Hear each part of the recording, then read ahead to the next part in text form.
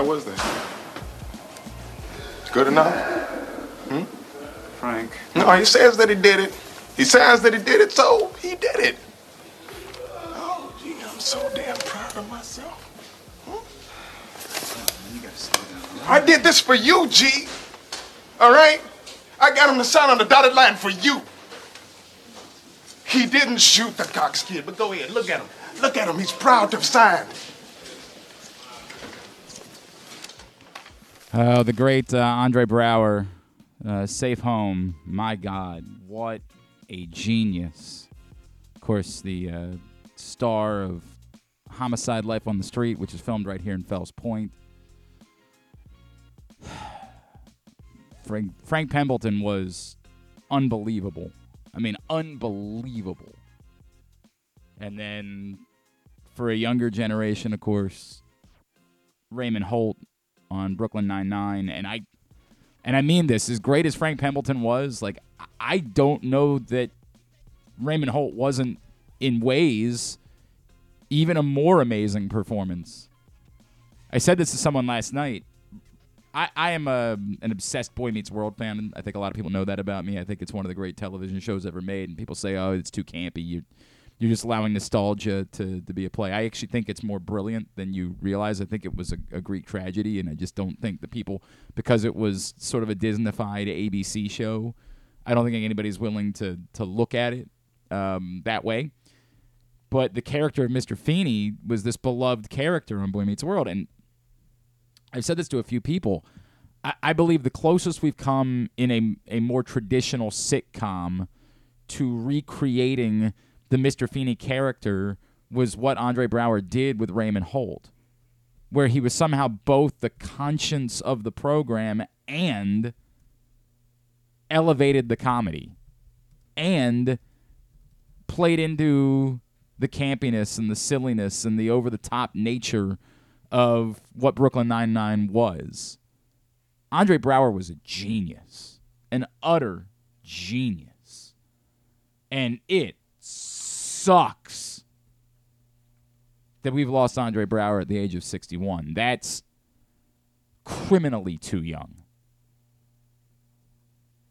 God.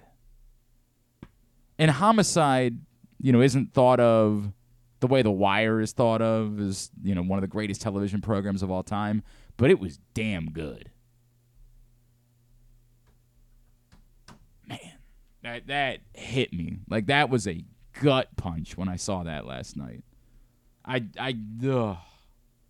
love everything about Andre Brower as an artist. Just an absolute genius. So, very, very sad news. Safe home, Andre Brower. And good morning. It is a Would You Rather Wednesday edition of Glenn Clark Radio. I'm going to need a minute. Got a lot going on today. Coming up, to understand that Drew Forrester is swinging by. He said it'd be a drive-by today. And I said, that's fine. This bit that he's been doing, where he's been sticking around for 2 hours, I don't know whose idea that was. But I thought we had done away with the 2 hour. We used to do that years ago, where Drew would do the entire Friday show with us. I thought we had moved on from those days. I thought that wasn't a thing any longer.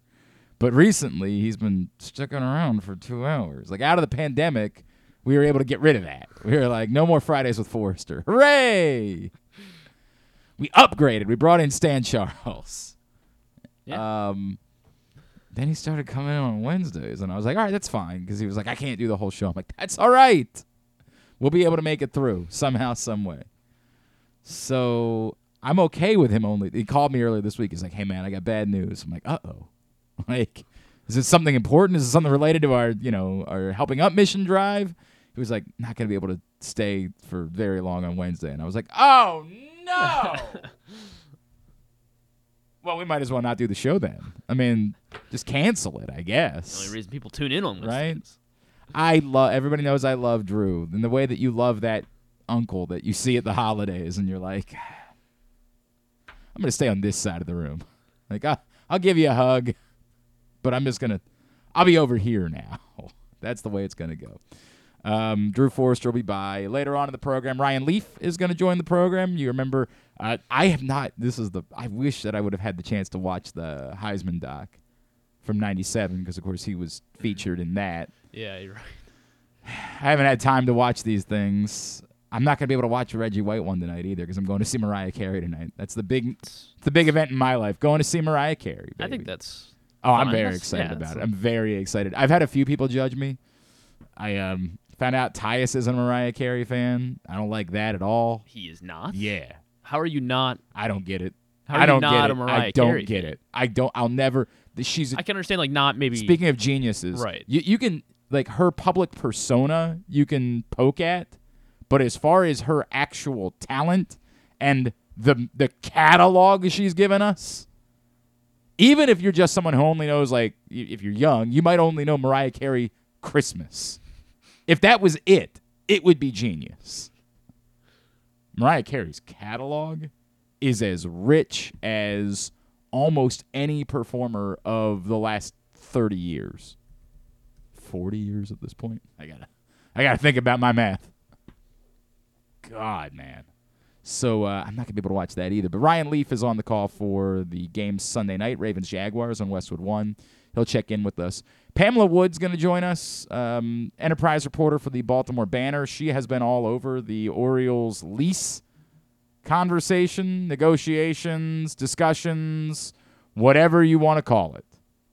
And she will join us and try to help us make sense of what happens next.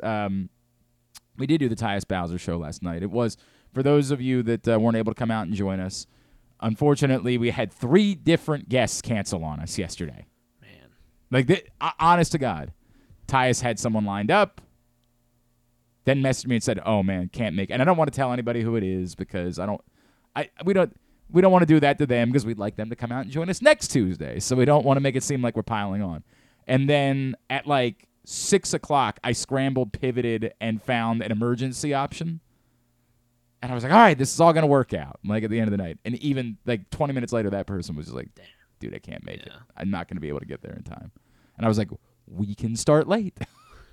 Like, yeah, I wouldn't be able to get there till, like, 8:30. And then I'm like, all right, it's what it is. It's what it is. So we had a fun show with Tyus, and we veered into other territories, and we're going to get you some of that today and throughout the course of the week. But at one point we did a segment. I don't know if you've ever listened to Rita and I on 105.7 The Fan. We do a silly segment called The Wheel, which is sort of like our bouncing topic segment.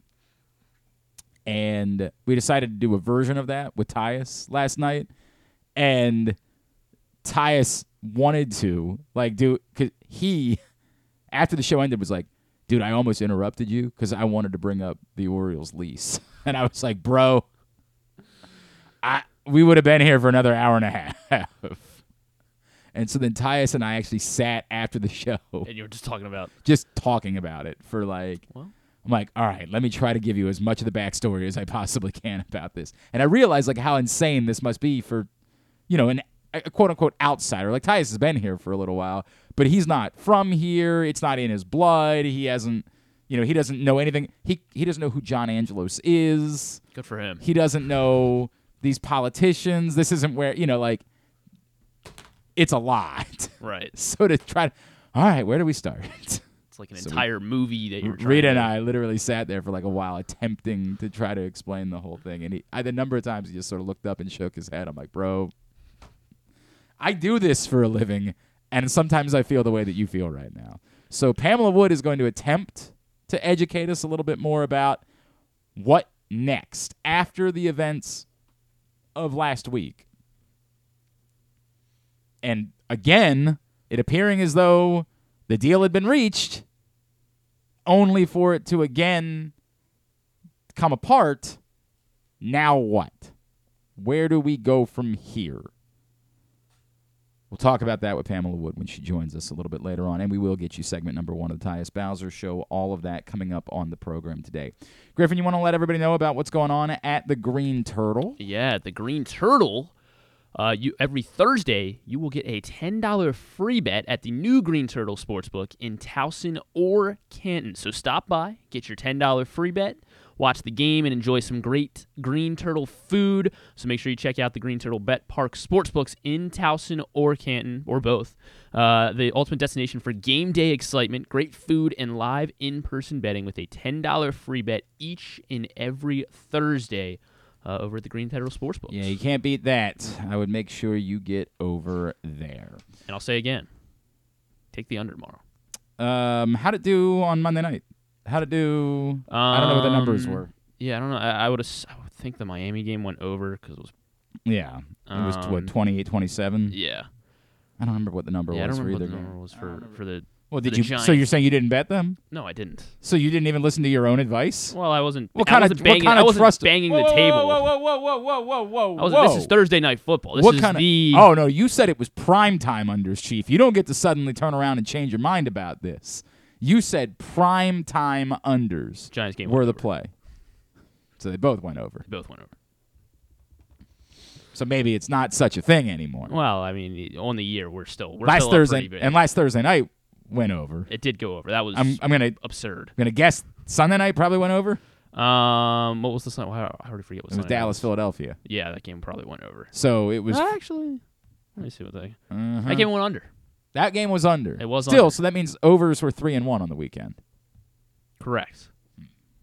Okay. 4-1 if you include Army Navy. Who's playing? Is it Easton Stick who's playing for the Chargers on Thursday night? I would imagine so. Like what? Unless they go with Max Duggan. Max Duggan. TCU legend Max Duggan. All in, baby. I want to see that. Are you committed to the bid or not? Really is the question. I mean, I'm taking the under. Yeah. But you weren't committed to it the rest of the weekend. It sounds like you're really saying there's bad teams with bad quarterbacks play the under, you're not really committed to the primetime under. I'm staying committed, but yeah, I mean when you gotta use your look at it. You got Tua Tagovailoa. It sounds like you Henry got. It sounds like doing Monday the Night show in your Football. underwear one time scared you away. I'm taking the under tomorrow night. Going to the Green Turtle Sportsbooks. You keep saying that. We know that they're bad quarterbacks playing tomorrow night. Yeah. Your commitment to the bit has been play the primetime unders. And now it sounds like you're getting away from just it being primetime unders, and Saturday you're just saying, hey, if there are bad quarterbacks, then play the under. Good under Saturday night. So Denver at Detroit. Oh, that's not bad quarterbacks necessarily. Yeah, but I'll take the under in that one, though. All right. Indy, Pittsburgh. That's the 4:30 game on Saturday. Guess that counts as prime. I guess all those count as prime. I'm not sure how to classify the Saturday games. I don't know what they do. Yeah, I don't know if those count or not. Whatever. All right, let's move forward. What are we doing here? All right, Maryland basketball. They actually made a 3 or 2 last night. They did. Pull up what the numbers were because I feel like they made like 50% of their threes. They made, I think, I was looking at it before we got in here. I think it was like 45 or 46% from 3. That's obviously better. The freshmen all looked good. I think they all had double digits. No, they were playing Alcorn State. They were playing Alcorn State. This is the problem with reacting to any of this. This is why, for the most part, we don't even discuss these early season games. So that's why, unless they go terribly wrong, there's not much to say. Unless, to quote Dog's Eye View. By the way, do you want to text him, I Mr. did. Producer? So I asked him if he was good, and he just said, "Hang tight." What? Not yet. That's what he said. I know that this is a bit, but we have to at some point say, and I mean this. This is where you got to be a producer. All right. At some point, you have to have a conversation. Say, hey, we got to know what you can do. We can't just leave the show hanging around you. Like, we got to know if we should do a show, book guests, all that sort of stuff. We can't just do it this way moving forward. This is producing. All right. This is in the big show. They never would allow something like this to happen. Right. I've put up with it because we have got this silly thing, but at some point we do have to tie it back in together, and this is getting out of control. And like I think he thinks it's a funny bit, and we got to have a conversation at some point. That all being said, what was the numbers? From 3, Maryland was 14 for 30, 46.7% from 3. The only thing you can say, they missed 9 free throws, 31 for 40. That's still pretty Yeah, that was What is over that? 77%. Yeah, I was gonna say that's not bad at all, really. Well, you say free throws. when you They're lead free. with it. I understand, but when you lead with saying they missed 9, like, oh, that sounds terrible. Let me say, because they were 31 of 40. You're like, well, wait a second, that math isn't quite as bad as you made it out to be. I don't want to be completely dismissive, because the one thing that you could say is they were even missing open threes at the beginning of the year. So even if you want to try to look at the opponent and say, hey, don't read into the opponent with the final score, right? Like, the final score doesn't really tell you all that much about Maryland. Anything that looks like rhythm from outside, anything at all, is a positive for this team, because they've been dreadful. I mean, an abomination from beyond the arc. So that's the only thing that I'll give you from a game against Alcorn State, is that you hope any rhythm at all from beyond the arc can carry over against anyone. If they had played a middle school team last night, the problem wasn't just that they were missing contested or defended threes. The problem was they were missing everything. Open looks. They were missing. No one could buy a shot from outside. So making any shots at all from outside, we would say, is somewhat of a positive. Somewhat. I don't want to overread into it, but somewhat of a positive for Maryland basketball, and you hope they can build off of that moving forward. The other only real news from yesterday is, yes, the Ravens signed Malik Cunningham off the Patriots practice squad. Interesting. They had a roster spot come open. Unfortunately, Devin Duvernay has to go to IR with whatever the back injury is that he's dealing with, although the reporting yesterday suggested that he could be back for the playoffs. I have no idea like what the intent is for Malik Cunningham. Is the intent for him to be a receiver? Is the intent that he's here to be a quarterback? The Ravens of all teams, like the irony of maybe taking a former Louisville quarterback and saying, You're not a quarterback. You're not a quarterback, would be kind of thick, I guess. I don't know what the plan, or, you know, if he's on board with being a Weapon X type, with being a Cordell Stewart type, and they were perhaps interested in it, you know, coming out of the draft, and they said, if he's up for it, we'd like to consider that possibility. I'm not a fan of the gadget stuff.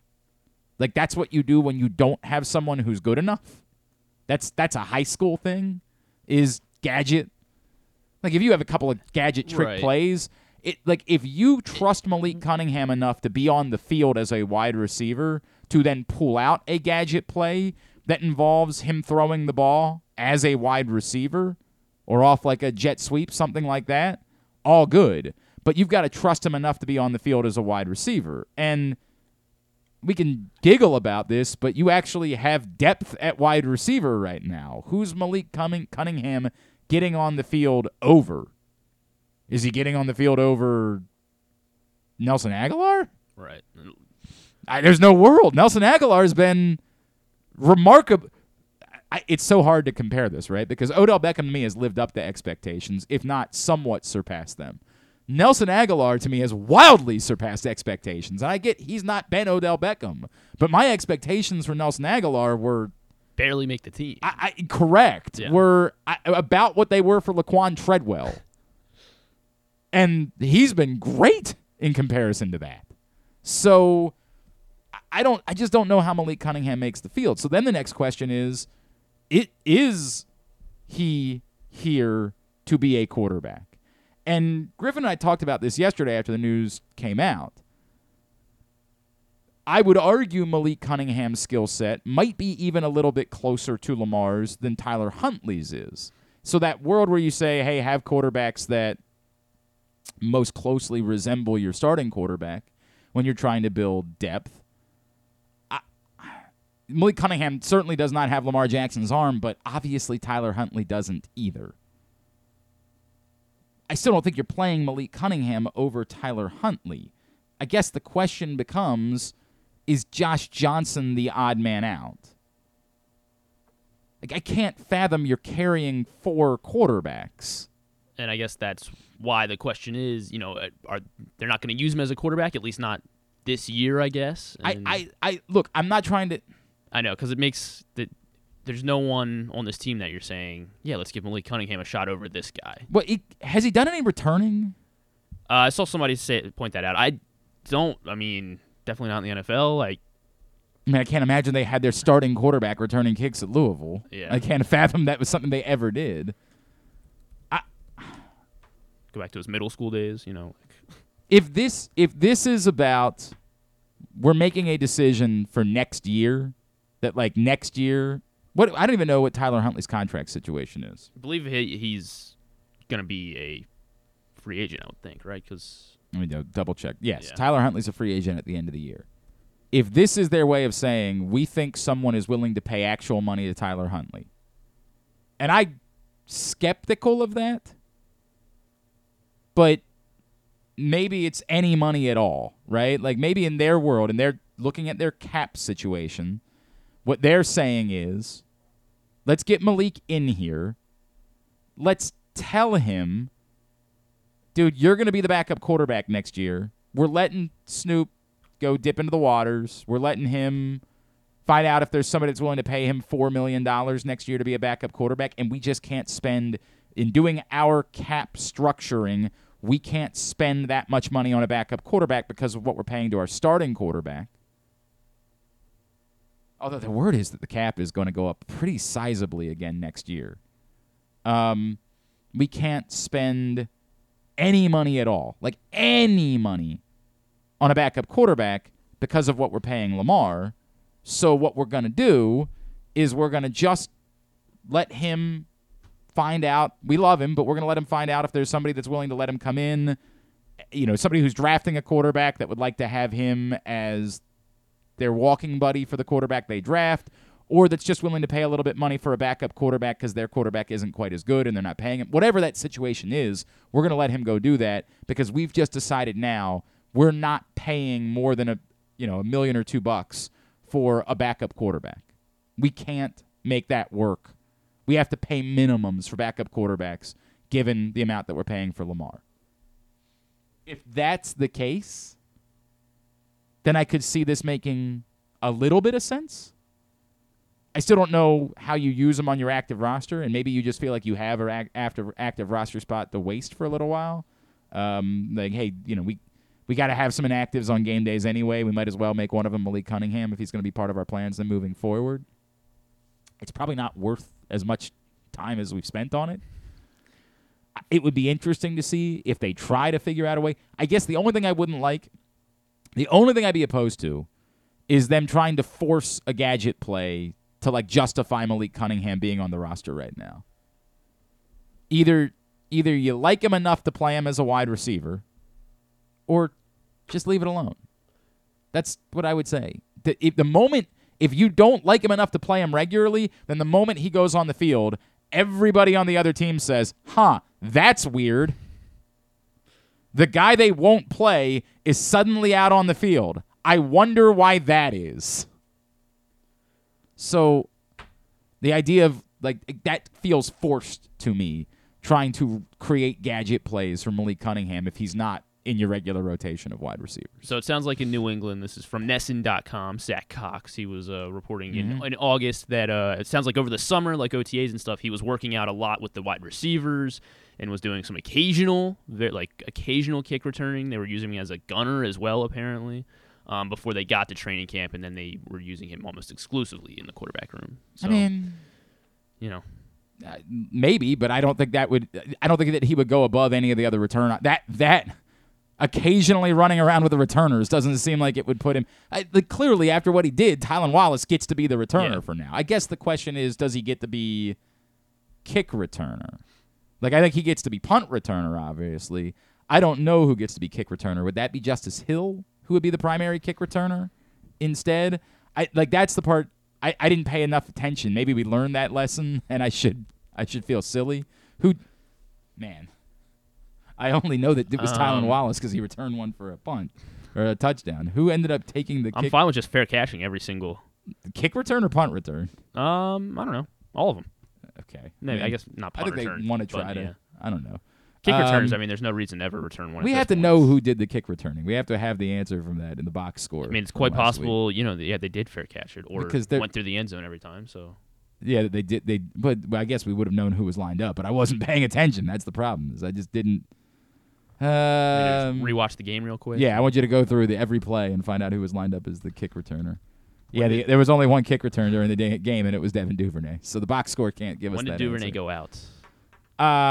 I'm not sure, but the opening kickoff of overtime, he definitely wasn't on the field for. I don't think he was. I think he went out before that. So we can check on that. All right. Any update, or are we just moving forward? There's no update. Yeah, we'll move forward. Okay. Here's what we're gonna do. Either he's coming in now, or we're gonna give him, ask him if he wants to call him. Okay. We're calling it one way or the other. We'll take a break. We can deal with this during break. Imagine getting stood up by Drew Forrester. Like, imagine that. And I just let it happen. Got to tighten up around these parts. Today's show brought to you by your local Toyota dealer and buyatoyota.com. The Toyota Tacoma comes in a range of models and trim lines, so you can choose the perfect Tacoma to reflect your unique personality and driving habits. Check out buyatoyota.com for deals on new Tacomas from your local Toyota dealer today. It is a Would You Rather Wednesday edition of Glenn Clark Radio. Brace yourselves for an unparalleled game day experience at the new Green Turtle Bet Park Sportsbook in Canton and Towson. Experience the thrill of live, in-person betting with Baltimore's only state-of-the-art Vegas viewing TV experience. Choose between a person-to-person experience with their on-site tellers or the convenience of their self-bet kiosks to place your bets. Gather your betting buddies and head over to the Green Turtle Bet Park Sportsbooks today. Green Turtle Bet Park Sportsbooks in Towson and Canton, the ultimate destination for game day excitement, great food, and live in-person betting. Must be 21. Please play responsibly. Gambling problem? Go to mdgamblinghelp.org. The latest edition of Press Box is available now. On the cover, Todd Karpovich profiles the Orioles survivors: Anthony Santander, Austin Hayes, Cedric Mullins, and Ryan Mountcastle, who all came from the previous regime but stuck through tough times to be key pieces in guiding the franchise back to prominence. Also inside, we remember the iconic Brooks Robinson with tributes from Jim Henneman and myself, Stan the Fan Charles, and a trip down memory lane to remember the most significant moments of his career. Plus, we meet players from college basketball programs around the state. Pressbox is available for free at over 500 area locations, including 60 Royal Farm stores, and you can always find the entire edition, as well as the best daily coverage of the Orioles, Ravens, and Terps at PressBoxOnline.com. Visit Harford County. Gear up for the holidays by supporting local with Small Business Saturday on November 25th. Take in the dazzling sights of the season with a Ladue Christmas at Ladue Topiary Gardens. Enjoy holiday lights, sing along to holiday songs, reserve a carriage ride, and sit on Santa's lap in Bel Air's Winter Wonderland, happening every Saturday from November 25th until December 16th. Nothing sparks that holiday joy quite like a festive parade. Head to visitharford.com and click on Events to see the full list of parades and so much more. In Maryland, you're welcome. Gambling can be a fun and entertaining experience, but there are risks involved. If you're planning on betting on the game at the casino or on your phone or computer, know your limit, stay within it. Set a budget and a time to stop. Remember, gambling isn't a financial solution, and it doesn't mix well with alcohol or drugs. Know the risks and have a plan before you begin gambling. For free and confidential services, call 1-800-GAMBLER 24/7 or go to helpmygamblingproblem.org. There's so much focus on sports betting these days, but I want to talk about an area that nobody wants to gamble on, where you choose to go out and spend your hard-earned dollars to eat. The Costas Inn is no gamble at all. The quality on their menu is outstanding, and the value is off the charts with a great and varied list of specials Monday through Friday. And the staples of the menu, whether it's salads, burgers, fish, they're all fantastic. And I haven't even mentioned the crabs or crab cakes yet. So check out the menu for yourself at CostasInn.com. When choosing a place to dine, never gamble on the food you put in your belly. The Costas Inn at 4100 North Point Boulevard, or call 410-477-1975 for reservations and your steamed crab orders. 6 chicken tenders made from fresh, never-frozen Royal Farms world-famous chicken, a family-sized order of Western fries, honey mustard dipping sauce, and a 2-liter bottle of Dr. Pepper. It's Royal Farms' new Tucker's Tenders Meal. It's Justin Tucker's favorite, and at only $19.99, it'll be your favorite meal, too. The new Tucker's Tenders Meal, available only at Royal Farms. Now you can kick back, relax, and eat like a champion. Real fresh, real fast, Royal Farms. Come for a game, stay for everything else. Book an unforgettable fall getaway in Charm City. Enjoy only in Baltimore festivals, mouthwatering eats, and endless entertainment. Treat yourself to a staycation in the heart of downtown, or try one of the city's many charming neighborhood hotels. And don't miss out on packages for free parking, breakfast, and more. Plan your stay at baltimore.org/hotels. Don't forget about Project Game Day after every Ravens game this season. It's kind of like this show, except Rita's also there, so I actually think it's pretty good. But hey, you're already here now, so why don't you go ahead and keep listening to GCR. All right, back in here on GCR as we continue along on a Would You Rather Wednesday edition of the program. Today's show also brought to you by Superbook. Go right now to superbook.com, download the Superbook app, use the code GlennClark23 when you sign up, and you will receive up to $250 in a same-day first bet match, win or lose. As Griffin pointed out, the number is, again, very small for tomorrow night. The total is 34 at Superbook. And if you, like Griffin, say, yeah, but it's the Raiders, they scored 0 points, and Josh Jacobs didn't practice yet this week. And then the Chargers are starting, we think, Easton Stick. So I don't know how they're going to get to a combined 34 points. Now, again, are we doing a double or nothing bet this week? What's the double or nothing? So if it goes under, then you're... No, I'm not. I have nothing to Then do what's with double or this. nothing? I'm not the... No, you... I didn't make the bet last week. You made me make the bet, though. No, I didn't make you do anything. So what does Don't double or even nothing attempt do? to. What does double I'm or saying nothing that, even like, do? if you really are married to the unders... No, I'm not then- going in my underwear again if the under doesn't hit. Well, it was very popular.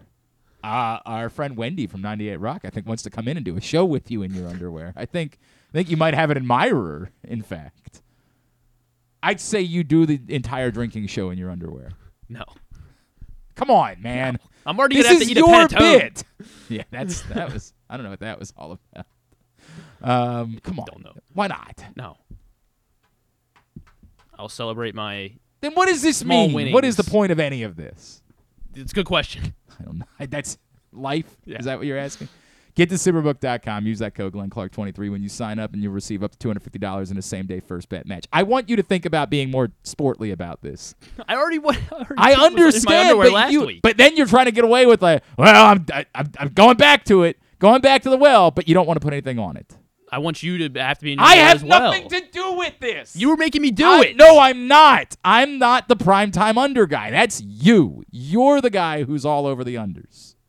That's you, not me. I got nothing to do with that. I'd say bet. You know what? You know what advice I gave this week? I said bet the Titans. How did that work out? Worked out pretty Remember good. the Titans is what I said. It was. I came up with that concept. Wow, you came I up did. with It was a hell of an idea. Should turn it into a book or maybe a movie or something. I'm gonna look into that. All right, what's going on with him? Drew Forrester, Drew'sMorningDish.com. What? Like, I thought you were supposed to be over here. I was, but we're busy and we got stuff going on, and I got behind, and Yeah. So- yeah. And then didn't I do a show in my underwear once? I think you did I most don't even know shows what in the your big- underwear. I think that was. Well, I didn't do most of them, but something happened once, and I said something dumb like, "If that happens, I'll do a show in my underwear." Did you? I think I did a show in my underwear way before Griffin did one in his. Well, Griffin might not have been alive then. You're 1,000 years old. Right. I'm pretty sure I'm 90% sure I did a show I don't in know my why. underwear. I don't remember that, but I believe you. It's a bit. He's trying to Yeah. turn it around on me and make it seem like he started the sentence. I said you should put something at stake because he was so enamored with the under in the Steelers-Patriots game last week. Should have hit. He was Right. and his sentence started this way, like, well, because it's the under, maybe my underwear. And I was like, oh, you'll do tomorrow's show in your underwear. And he was like, yeah, all right. And now he's trying to be like, oh, you forced me to do it. No, did no, no, force no, no, me to So no. No. the Army Navy under hit, right? No, it did not. Oh, because it was 27. Yeah. Yep. The safety at the end of the game was the difference in the under missing in the Army Navy game. So I love it. He's going back to the well for tomorrow night, but he he won't put anything at stake for it.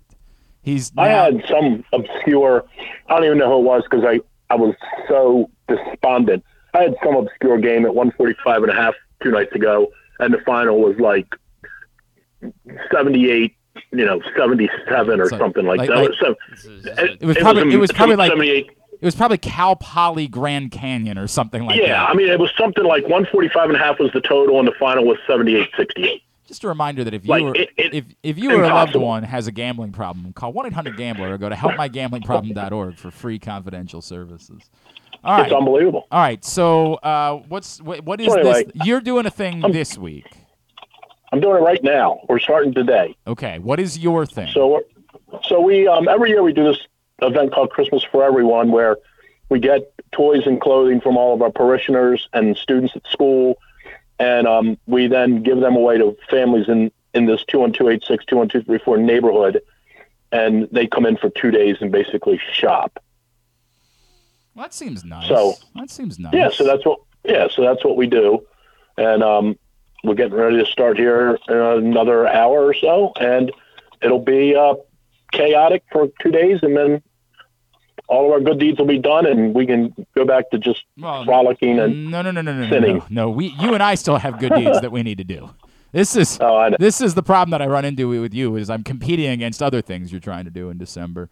Right. We've got a big week. I got it all handled. Do you? Know. Do you though? Do you have it all handled? Honestly? Yeah. I'll meet you Wednesday. We got to do Monday first, Chief. Gotcha. I'll be there for that. It's a Chick-fil-A, right? Yes. You know I'm coming for that. That's a fact. All right, Monday night, Drew and I will be at Chick-fil-A Nottingham Square. That's on Campbell Boulevard. It's not the one in the White Marsh Mall. Don't go to the one in the White Marsh Mall. We won't be there. I mean, you can go. I'm not going to, maybe you'll have a nice night. But we won't be there, and neither will Michael Pierce. Michael Pierce of the Baltimore Ravens is going to be with us at Chick-fil-A Nottingham Square on Monday night. From the goodness of his heart, because, and I mean this, he's one of the best people I know. Michael Pierce said, I will be there. He doesn't want, in fact, when I told him I would pay him to do an appearance, Michael Pierce said, I don't want you to. He was like upset with the notion that I was going to pay him. Michael Pierce is just coming out to meet you guys in hopes that you will help us collect items that we need for Helping Up Mission. So what we need you to do, on Monday night, go do some Christmas shopping. Like at 5 o'clock, go over to Target there in White Marsh. Run inside, get some soap, some deodorant, some hair stuff, the men at Helping Up Mission, they need razors and shaving cream. Go get some new underwear. And for men and for women, like they also need like pajamas and diapers too, because they now have the women's shelter and there's kids that are there. Go over and buy at least $25 worth of that stuff, and then bring it over to Chick-fil-A Nottingham Square, and you can get a picture, an autograph from Michael Pierce, who's in the midst of, his best season in the NFL. If you can't make the time to stop over, we'll take a donation in the form of cash. You can either give us money or make a PayPal or a Venmo or a Cash App or something like that, and we will handle that as well. That's Monday night at Chick-fil-A Nottingham Square. We'll be there with Michael Pierce of the Baltimore Ravens. Please make your plans right now to come join us. And we also ask that you share it with your friends this weekend. Like that's such a small thing. Please put it on I'm going to share it out today on Facebook and on Twitter. Please put it on your Facebook and your Twitter so that more people know that that's what we're doing, so we can have a bigger crowd. Is there anything else that everybody needs to know about next week? No. I mean, I think it's always one of the more fun nights of the holiday season. 100%. For sure. I'm looking forward to that. And bring your kids, bring your family, bring the whole thing. It'll be a very and come hungry. Night. Yeah, correct. No doubt about it. Come hungry so we can all eat Steve's food. That's correct. All right. What are you hot and bothered about this week? Just that whole overtime fiasco. What do you mean the fiasco? Well, not overtime. Oh, I'm sorry. All sides. Oh, the Kansas City Chiefs thing? Oh, yeah. Why are you hot and bothered about that? Well, why do you think? Oh, because did you bet on the game? I'm sorry. I'm kidding. So I mean, I don't even know what people are upset about. Like the dude lined up all sides, and I I'm probably the same as most people. Like, I don't like seeing games impacted. By the way, they weren't winning for sure. Yeah, the Buffalo was going to have a lot of time left, yes, if they got the ball. Right. But I get it. The dude lined up both sides. What are you going to do? We're picking and choosing which calls these guys are going to make and not make? Yeah, correct. The idea that, like, well, something cool happened on the play, so we got to pick up that flag because it was cool. Like, it's utter and complete nonsense. And this is always seen through the lens of your team. If that happens against the Ravens, everybody's howling, saying a game shouldn't be impacted like that. And if it happens in favor of the Ravens, everybody's like, gotta make the call. But in the end, what do you want these refs to do? Do you want them to call the game the right way, or do you? Well, or not? I've seen enough of them to know. Right. I'd rather them just call the game. By far, that's the most hilarious part about all of this. The most hilarious part about all of this is, do you know how wrong do you have to be for us to side with NFL officials in 2023? Like, how wrong does Patrick Mahomes have to be about this for us to find ourselves saying, you know who got this right? The NFL officials. Like, that's how wrong you have to be because they're terrible. And yet we're on their side on this one. Dude, I'm with you. And then the other thing too is, there's this group of people that think they're particularly smart that say, well, the way that you fix this is by blowing that play dead, right? Like, if you're going to call offensive offsides, which, as Terry McCauley pointed out on Sunday night, they're now calling. Apparently, they put an emphasis on it this year. I've wondered about this for a long time, dude. I've looked at the neutral zone about 1 billion times and said, there's 6 guys offsides on certain plays. Like, we're not even close at this point. It's the weirdest thing that's going on in football in recent years. But if that's going to be an emphasis moving forward, this smart guy argument is just blow the play dead. But we don't do that on defensive offsides. We allow the offense to have a free play, right? So why would we take away the opportunity for the defense to do the same thing? Why would it be that on a play where maybe they get a sack and cause a 9-yard loss, we say, well, you're not allowed to have that opportunity because there was an offensive offsides and we're afraid that there's going to be a cool play that happens and then people are going to be mad that we took it away. Like, dude, they handled everything about that the right way that they should have, and that I think we should want them to moving forward. It's a bummer because it was a neat play, but that's what it is. Like, if there's a cool interception return on a play where the defense was offsides, that gets wiped off too. Right. No, I mean, I'm with you. Like, it's baffling people. I mean, it's just the way it is. People just watch the game. I used to say this all the time. When Flacco got the ball knocked out of his hand by Palomalu, Flacco's got no field vision. Flacco choked, Flacco whatever. But if Suggs would have done that to Roethlisberger, Suggs is a beast. Yeah, that's true. That's 100%. Like, we just see the game. It's like the other day when that kid made that unbelievable catch on Humphrey, like an incredible catch. If that's OBJ, everyone goes to Twitter and talks about how much of a rock star he is. But when that kid makes that catch on Humphrey, Humphrey's washed. Humphrey sucks. Well, okay. It's unbelievable. He didn't have a great game in general, Marlon Humphrey. No. I'm just using that. I get it. I'm just using that as an example. Like, we always do that. We see it. Correct. We see it through our lens. And this is probably, and I got to go because I got 3 people here yelling at me. The thing I can't get over is if you and most people that are on these social media platforms either portray as if they know sports or kind of come right out and say, I know sports. If you think you know sports and you watch these games and this league, you might as well, at the beginning of the game, you might as well buckle up and say, this thing's going down to the last 3 minutes. Because 85% of them go down to the last 3 minutes. They have a tendency to. They're very rarely are they ever 38-10. All right, before you run, somebody always has a chance. The Ravens are the 1 seed again. Are they going to finish as the 1 seed? Of course. Of course, you say. You're very confident. That's a stroll. Yeah, they're strolling right in. And then it just depends on, I've already gone into the playoff machine and plugged all the teams in. I got Denver playing Kansas City in the first round. And then you never know what happens there. We might see Denver here. You are far more confident about it than I am, but I appreciate that. Well, All I right. bet you a Chinese lunch. Another one. Yeah, I was going to say you already owe us one. When we get in that, I bet you another one. double or nothing. You want to go? Yep.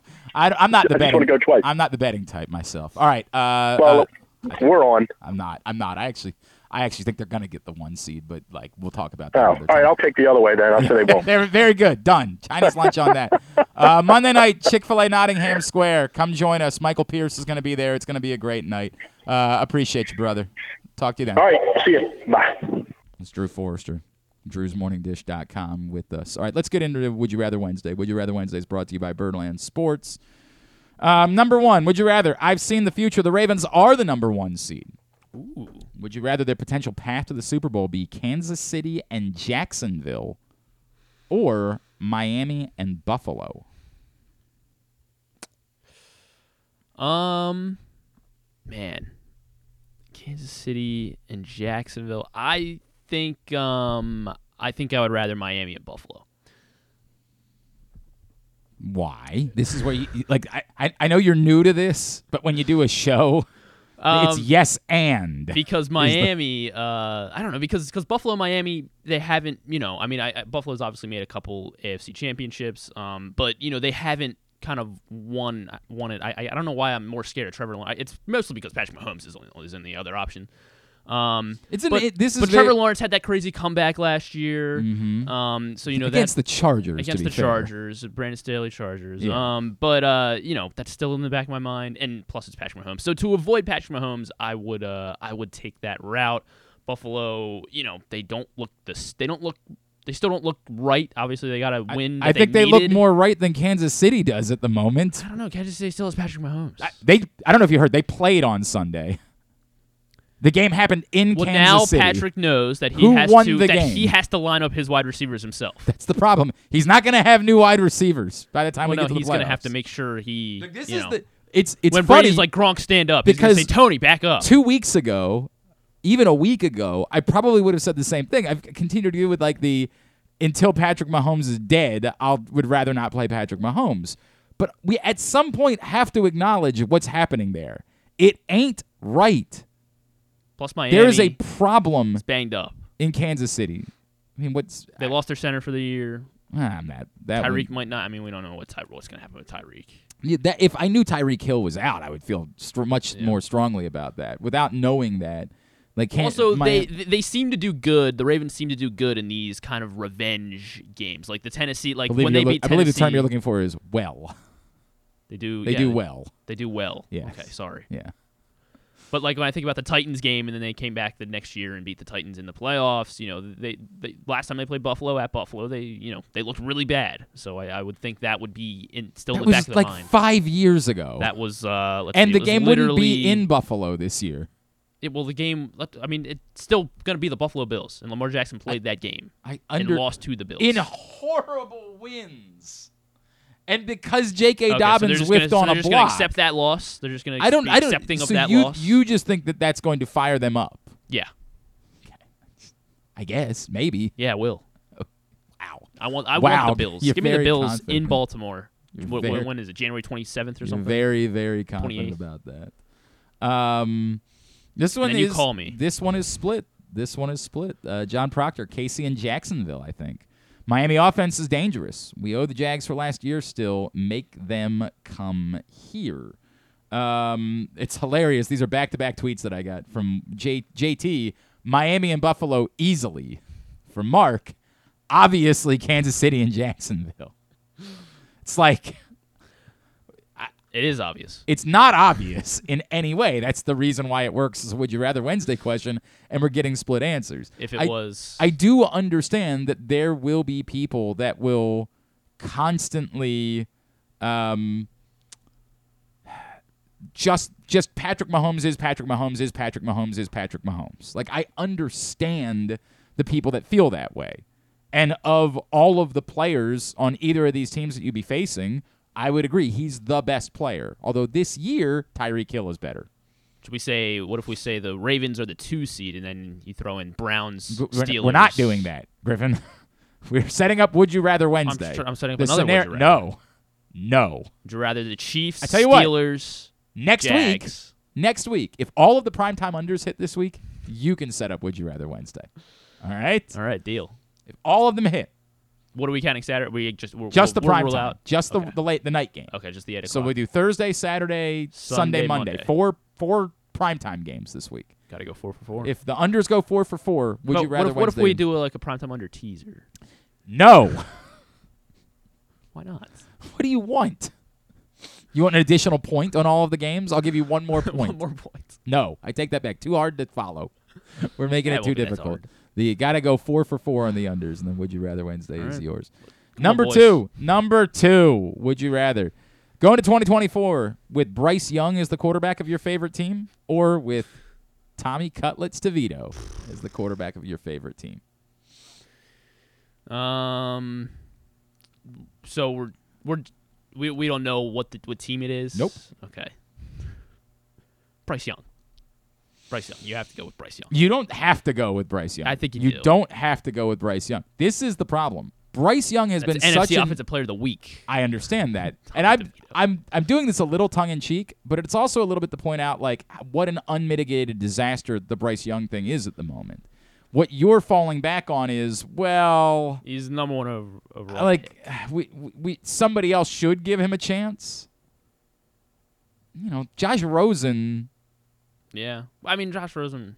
What I get it. He might not have been the number 1 overall pick, but there's got to be something there with Bryce Young. Like it can't. Dude, be. It is an unmitigated disaster. It genuinely. And it doesn't feel like it's all his fault. I mean, it has been a very. I mean, it's now very multiple head coaches. Situation. It's not. If you want to say the Panthers organization is toxic, that's fine. But like, dude, you're still on the field. Like, I don't think David Tepper can control what happens on the football field. He went 13 for 36 on Sunday. Dude, it's unmitigated. We're not really talking about it because why would you talk about a terrible team? But it really does become a question to me of there's only 32 jobs available, so someone's going to take the job. But like, if a coach you want is in play for any other job, this is really the conversation. It's not clearly Tommy DeVito is not going to be the Giants quarterback next year, and I don't think they're moving on from Brian Dable. But the measurement is what would the comparison be? Think about all the jobs that could become available this offseason. Would you rather have Bryce Young or would you rather have Justin Herbert? Well, that's an obvious one. Yeah. Like the Chargers job will probably be the most desirable job there is, because they have a proven commodity at quarterback. Did they say Ben Johnson was interested, or he's just, I guess, the Panthers' top pick? Well, I don't think that Ben Johnson would be willing to talk about that. I mean, yeah, I guess you're right. I mean, that would be very bizarre if Ben Johnson was openly talking about another job. Like, what a weird bit that would be. If you were, if the Patriots move on from Bill Belichick as reported, would you rather have a drafted quarterback or Bryce Young? I mean, Patriots will probably be the number 2 pick. Yeah. I mean, yes, you obviously want the Patriots. Plus, it's. Would you rather have an organization that is? Would you rather go to Carolina and have Bryce Young, or go to Washington, where either it's going to be Sam Howell or a drafted quarterback? Probably Washington. I feel like ownership will be more behind you as well. Yeah. In Washington, I think it's.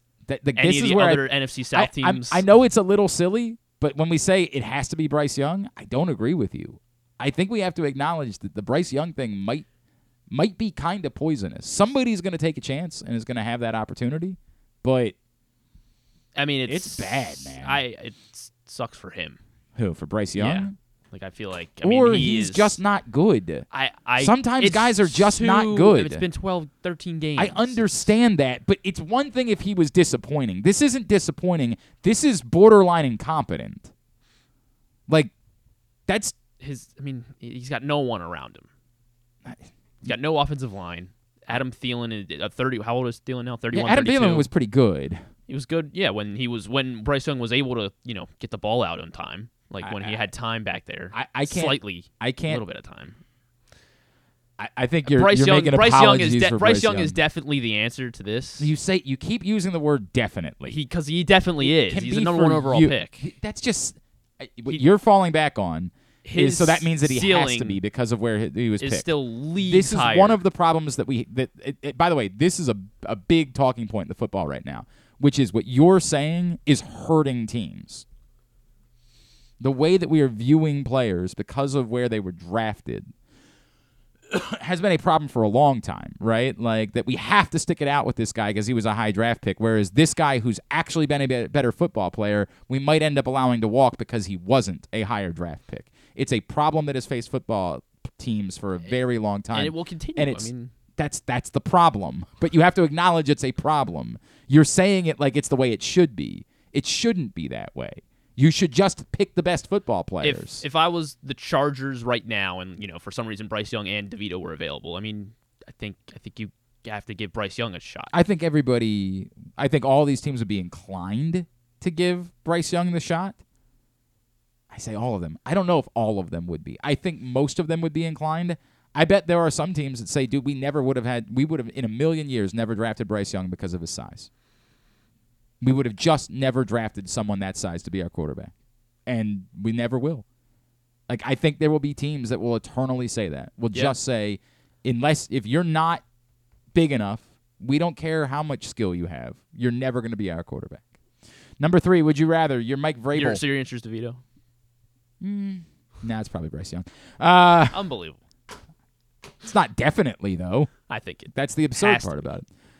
You're Mike Vrabel. Would you rather remain the Titans coach next offseason with Will Levis as your quarterback, or go home to New England, likely with Drake May as your quarterback? Wow.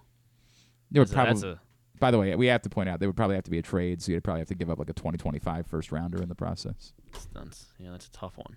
But you keep your 24 first. Yeah, you use that. You're not giving up the number 2 overall pick for Mike Vrabel. Yes, that's not happening. Man.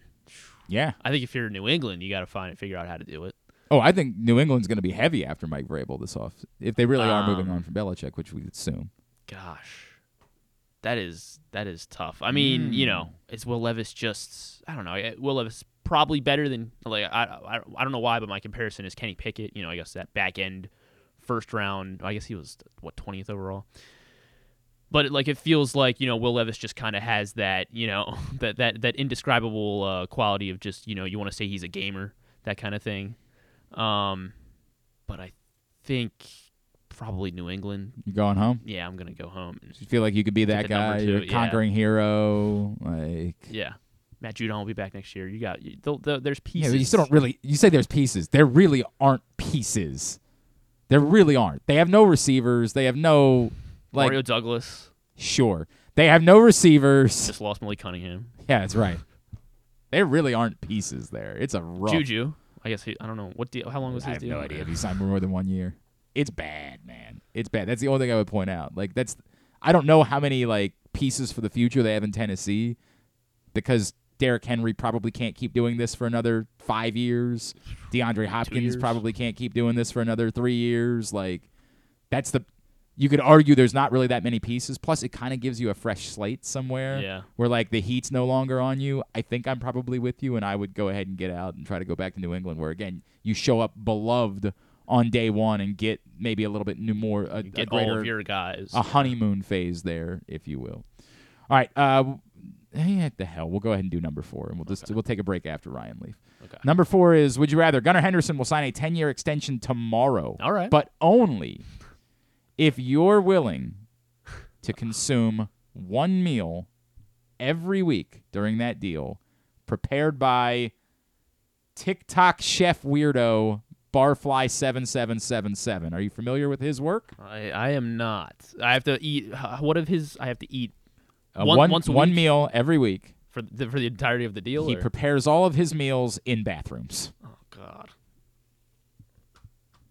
Clean bathrooms? You could look if you'd like. Oh, God. I shared his Instagram. Oh, what the heck? Is TikTok's not loading? I mean, you could look. I think his Instagram has the same videos, I think, if you need. French onion. Yeah, that looked tasty. Soup. Boy, that looked appealing. His bathroom looks clean. Ish. I Okay, so what's the deal? I have to. You have to eat one meal every week prepared by that guy, and you get Gunnar Henderson to sign a 10-year deal, or you just take your chances. 1 week for how long? The 10 years? 10 years. The 10 years? Yeah. Okay. Oh, God. Yeah. Why does he do this? I don't know. I guess so we talk about it. Yep. Let me watch one more of his. Let me find something. He did one on an airplane, apparently. He made shrimp and mashed potatoes in an airplane bathroom. No, what is he doing? Yeah. This is hotel ribs. The ribs. Yeah, that didn't look great either. The And hotel. he uses the bat, like the little trash can. Mm-hmm. Oh my God. Ew, and he puts the meat right on I'm aware. the counter. I'm aware.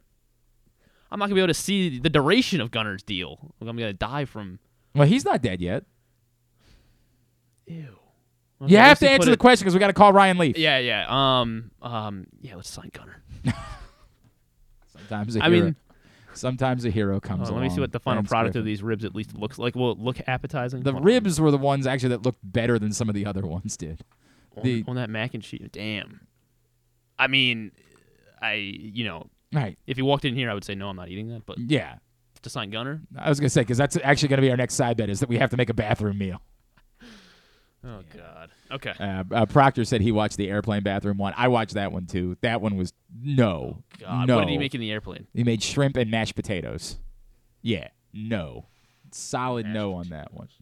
All right. Hour number 1 of today's show is in the books. It has also been brought to you by Project Game Day, which returns this Sunday night following Ravens-Jaguars. Come hang out with me and Rita and Femi and probably KZ, Josh Charles, Andrew Stecca, the whole crew. We'll see. It's a night game, so sometimes not everybody can stay up to hang out with us for those. But come join us. We'll be with you. Facebook.com/PressBoxSports, YouTube.com/PressBoxOnline, PressBoxOnline.com/GameDay. Project Game Day is brought to you by AJ Michaels, Superbook Sports, and HelpMyGamblingProblem.org. We will see you Sunday night for Project Game Day. That's, of course, after Ravens-Jaguars. And speaking of Ravens-Jaguars, our next guest will be on the call for Ravens-Jaguars on Westwood One. He is former NFL quarterback, Mr. Ryan Leaf, and he's back with us now here on GCR. Ryan, it's Glenn in Baltimore. It's always great to catch up with you, man. Thank you so much for taking a couple of minutes for us.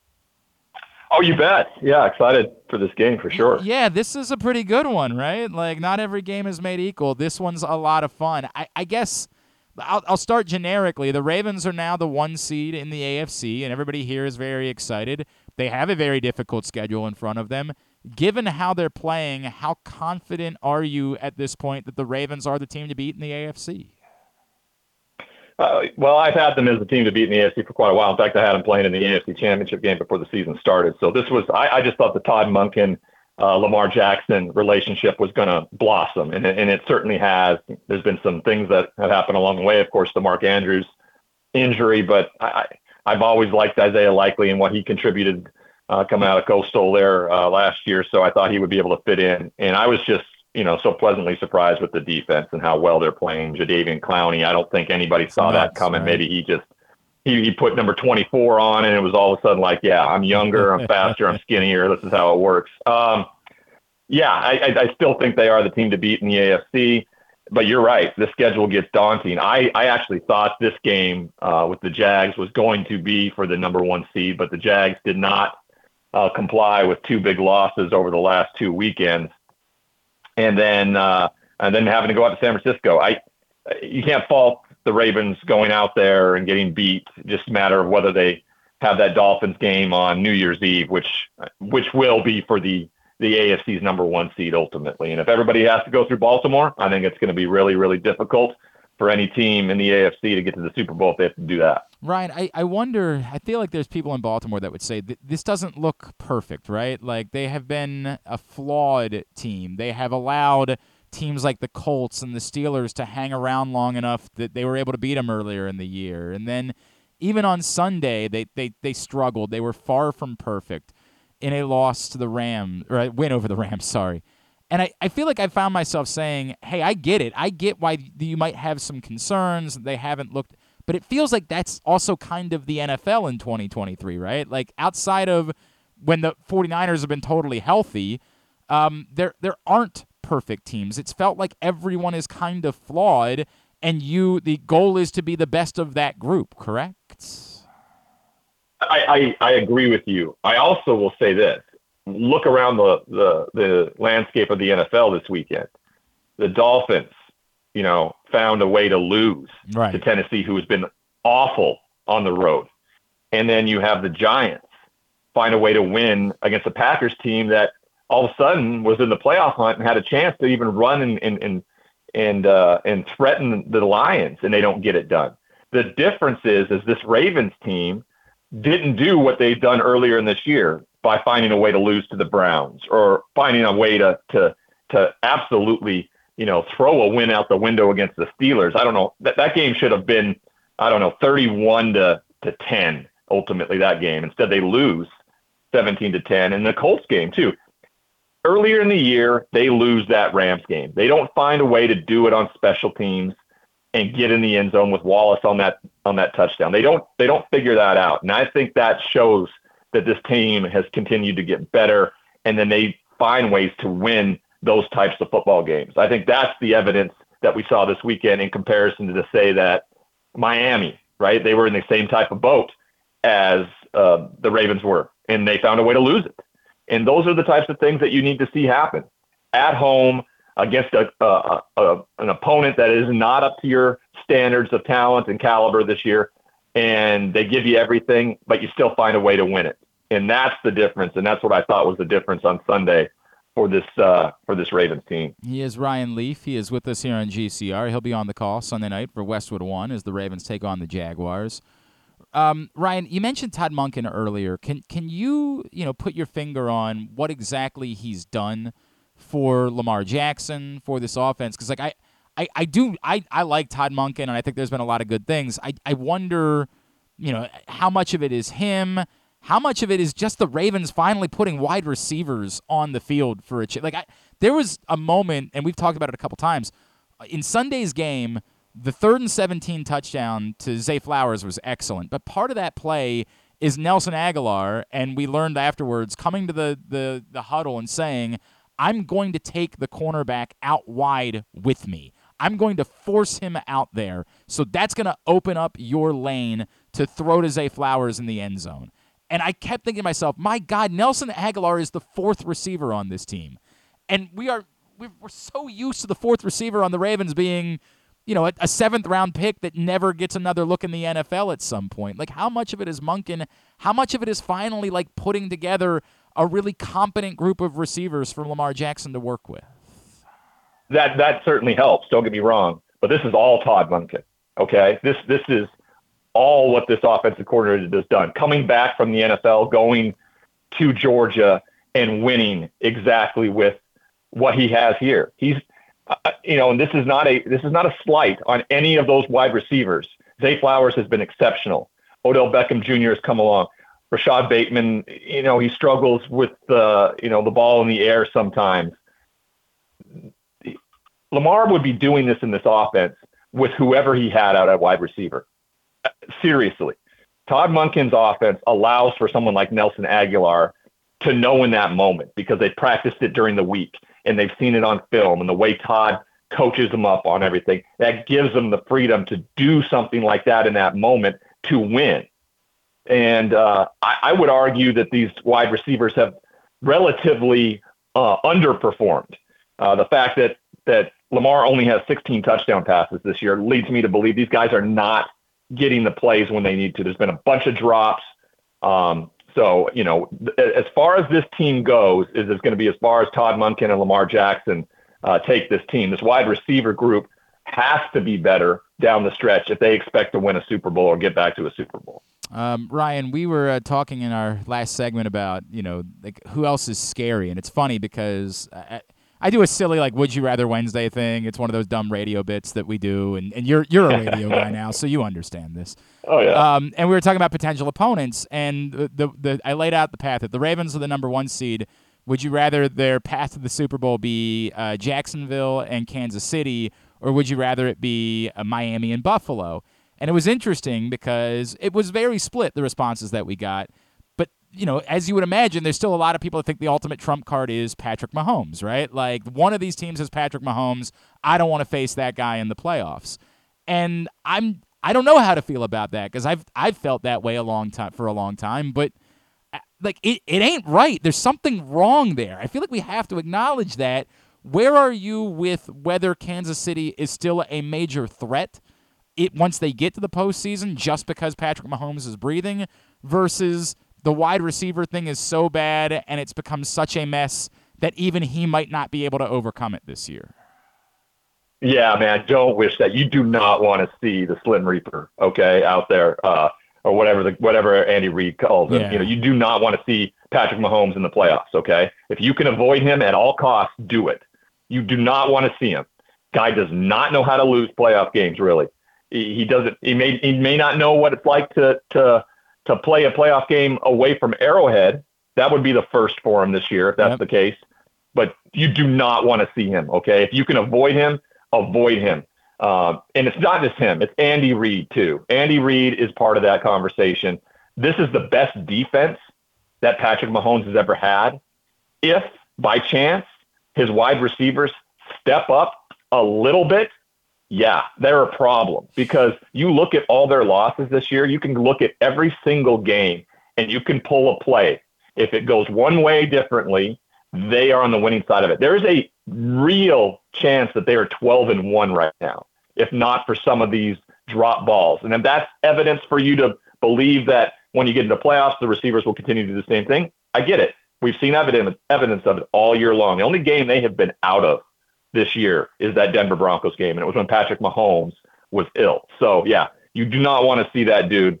You do not want to see that dude in the playoffs, because if all things are equal, you're going to get beat by him. And that's the problem. It feels like a big if, though, when you bring up the receivers, right? Like, it feels like a big if for if they can get going. We've been sitting here saying that for like weeks, and it's just not. Yeah, but happening. the thing about it is they've been in every game with that, you know. Fair. And you right. saw how they stepped up. You saw how they stepped up in the Super Bowl. I mean, they were the difference. Sky Moore and Kadarius Toney. The reason they won the Super Bowl was because of Kadarius Toney. So it's not out of the realm of possibility when you got to get 3 games to get back to the Super Bowl. If they go in as a wild card with Patrick Mahomes and Andy Reid, you don't think he has a playoff scheme, a playoff offensive play call sheet that's going to be incredibly different than what anybody has seen all year long. Yeah, this is, do not get overconfident with the fact that these wide receivers have been just as inept as you can be. It's fool's gold, and don't fall into that trap. Go into the game thinking, oh my God, we have to play our best possible game to beat this Chiefs team, or it's not going to be possible. Don't fall for that fool's gold in this situation, guys. Who's your MVP right now, Ryan? Brock Purdy. Brock Purdy's my MVP by far right now. He's the best player in the NFL. How do we measure that against how they looked when he didn't have those guys around? Ryan, I know I'm talking to a quarterback, right? So I understand what I'm up against when I try to make this argument.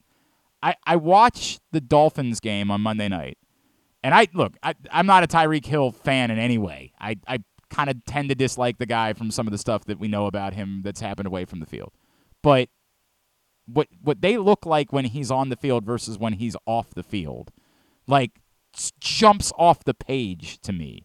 Whereas Brock Purdy looked like a different guy when his guys were out than when they were on the field. How do we measure those things when we talk about the MVP race? The only guy that was out was Deebo Samuel. That was the only guy that was out besides Trent Williams up front. I mean, right. As terms of skill position play, he still had Christian McCaffrey. He still had Brandon Ayuk. He still had George Kittle. He still had all those guys. Juwan Jennings is a great player. So, yeah, every great quarterback has had a great supporting cast. The reason they are great is because the quarterback facilitated that. You look back at the 49ers teams of Joe Montana and Steve Young, right? Jerry Rice, Taylor, you got Brent Jones, Roger Craig. I mean, Roger Craig is this version of Christian McCaffrey. I mean, I can't get over how people get lost with all that stuff right now. Of course, Tyreek Hill's good. He changes the game because of his speed. So, yeah, it's going to be a difference maker out there. But Tua is also very good at getting in the ball. There is a a relationship built there.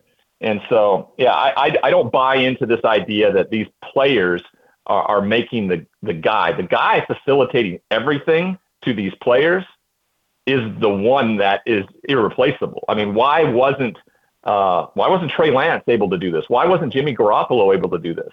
And those 3 games, I also attribute to the fact that he had a concussion and no one did anything about it. Yeah, that's a big part in all this for me. And it continues to to be. Guys are trying to make their stamp. They want to be out on the field, but you can't walk away from the fact that he had a concussion and he tried to play. And those 3 game span, all of them, everybody was hurt. And what we've seen since and before that, I think is a really good relative data point to what Brock Purdy brings to the table. All right, before we let you go, you mentioned the other side of Sunday night's game is, of course, the Jaguars. And I fear that maybe in Baltimore we're being too dismissive of them because of what's happened the last couple of weeks. How do you clearly they didn't have Trevor Lawrence at the end of the game 2 weeks ago, but he played most of that game, and they still figured out a way to lose. And, Jake Browning looked really good. And then, once he was back out on the field, we were like, oh, I guess they're going to be fine. And then they turn around and lose last week. What's going on with the Jaguars right now beyond the health of Trevor Lawrence? Well, I mean, did you expect them to go into Cleveland and play on the lake in the weather and with a banged up Trevor Lawrence and win that game? I don't know. That's the bigger question. Yeah, I had no. If you had money on it, you certainly wouldn't have thought that. I had no hope that the Jags were going to go in there with that defense that Cleveland has. And what I saw from Joe Flacco against the Rams the week before, guy can still sling it. And that's exactly what he did.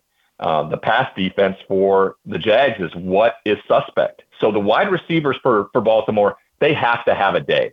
I mean, they have to have a day.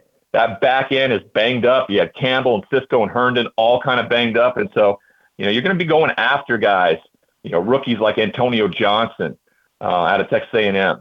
Those are the positions you're going to have to attack because Josh Allen and Devin Lloyd, Javon Walker, they're going to get to the quarterback. They're going to make him do things he doesn't want to do, but the back end of this defense has to be special.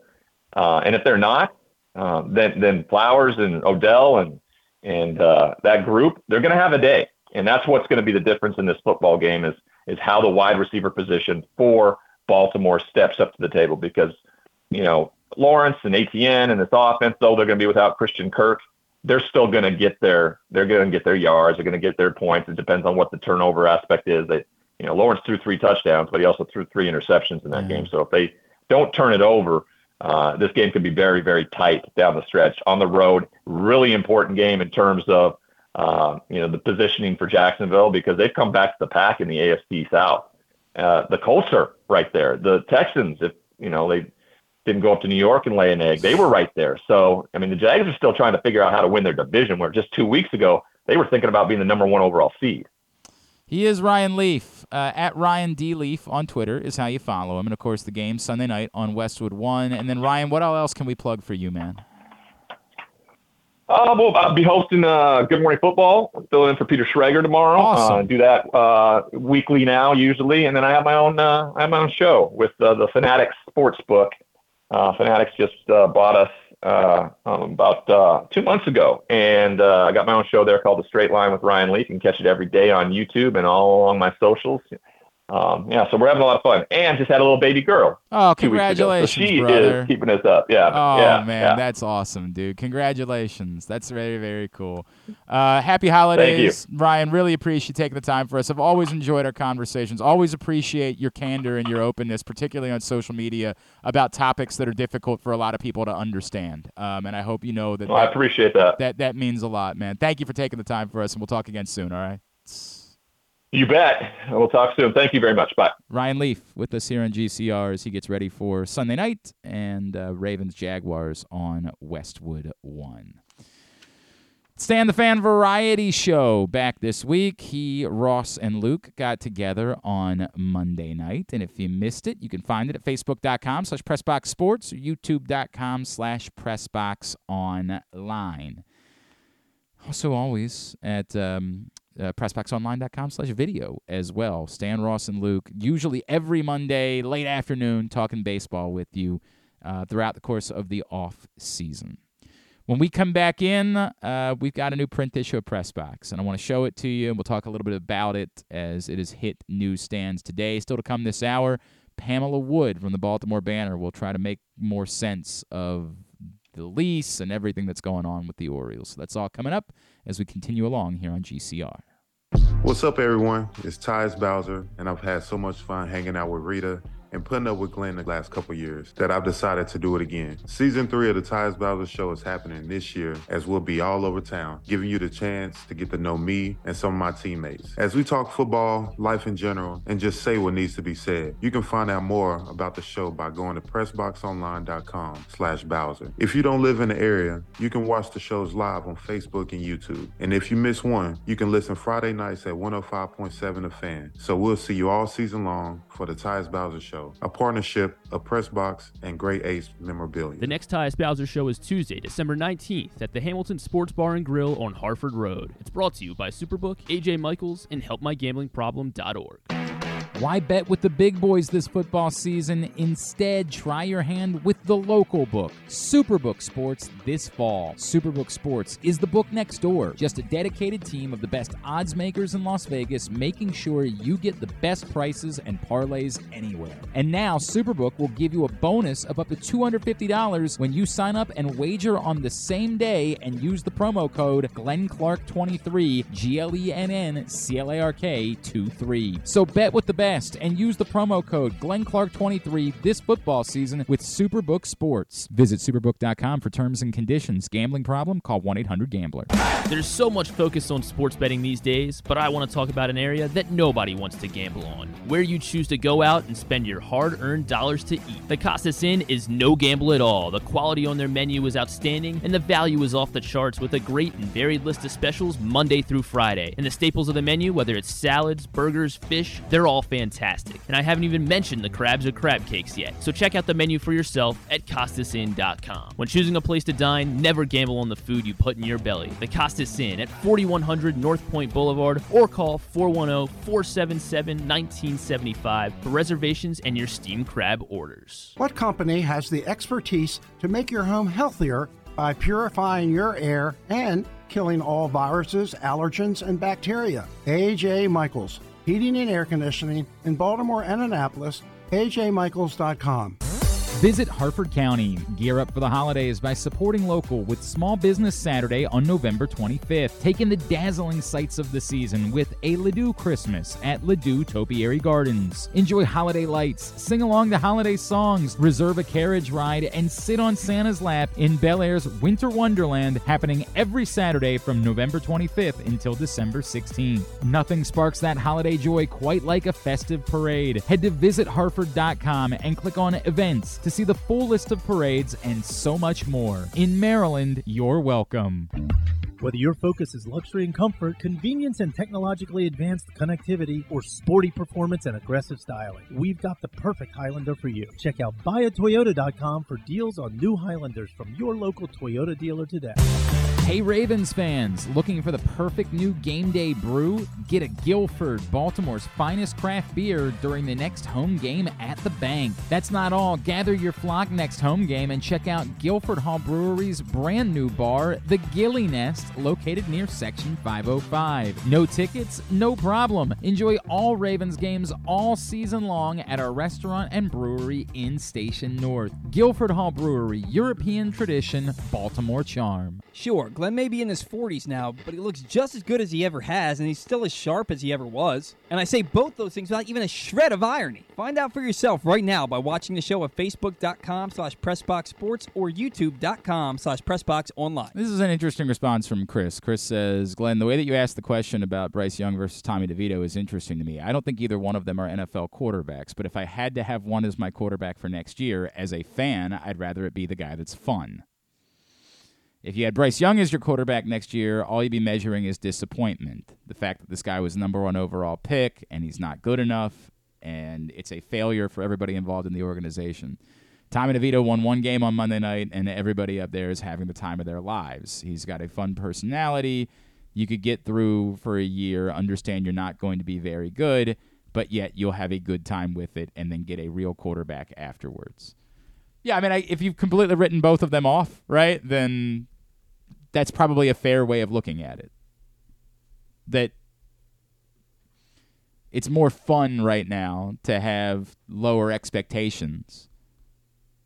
And I'm trying to think of what the circumstances would be if, in this hypothetical situation that we're presenting for Would You Rather Wednesday.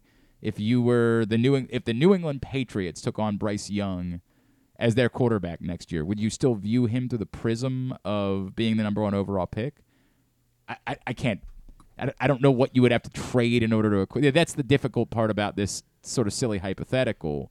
Is if he the cost is much different. Like if he was just cast off by the Panthers, like if the Panthers just got rid of him, which would be insane, and you could sign him for next to nothing, then it's probably not the same burden that you feel as a fan watching him play next year.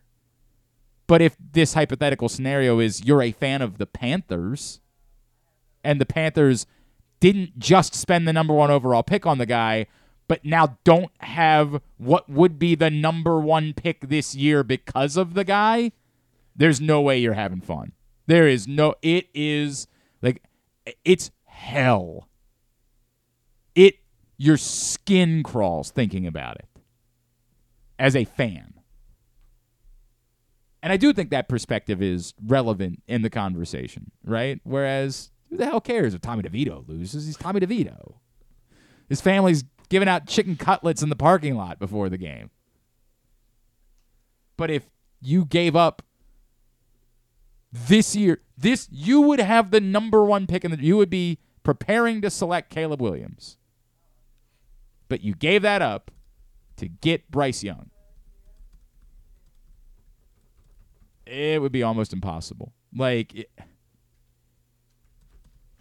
I think that's a really interesting perspective to have in this conversation about this hypothetical. So the hypothetical is, or he's looking at it like you're gonna suck. So it's like, how do you want to enjoy sucking, or like, can you find any fun in sucking versus?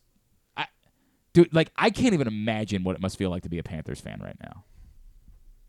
It is something even a step beyond hell, because it's a hell you don't think you can escape. Now, in fairness, I mean, think about, like, we thought the Broncos were in hell a year ago and couldn't escape it, right? Like, this is football and things can change. You're harder pressed to find who's the guy that looked this bad in recent years.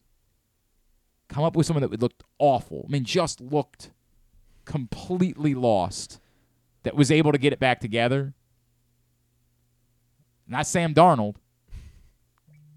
I mean, who is the guy that just looked and was able to come back incompetent and was able to then figure it out in the next couple of years? I mean, Baker really didn't do anything. He wasn't Baker. Actually looked better then than he looked in most of the rest of his career, and he hasn't really ever gotten it back. He's just kind of been what he's been allowed to keep playing, despite the fact that he's not really good enough. It ain't Mitchell Trubisky. Flacco. Not at all. What are you talking about? He's back. No, but he didn't start his career looking incompetent. Oh, okay, I see. Okay, I see. What are you talking about? I'm talking about, like, maybe, the couple seasons before. No, I'm saying who's the guy whose career began that was a highly regarded quarterback that, they just looked awful. I mean, atrocious. But, change the coach, change the whatever, and somebody else figured it out with that player in the couple of years afterwards. Who's the example of that in the modern NFL?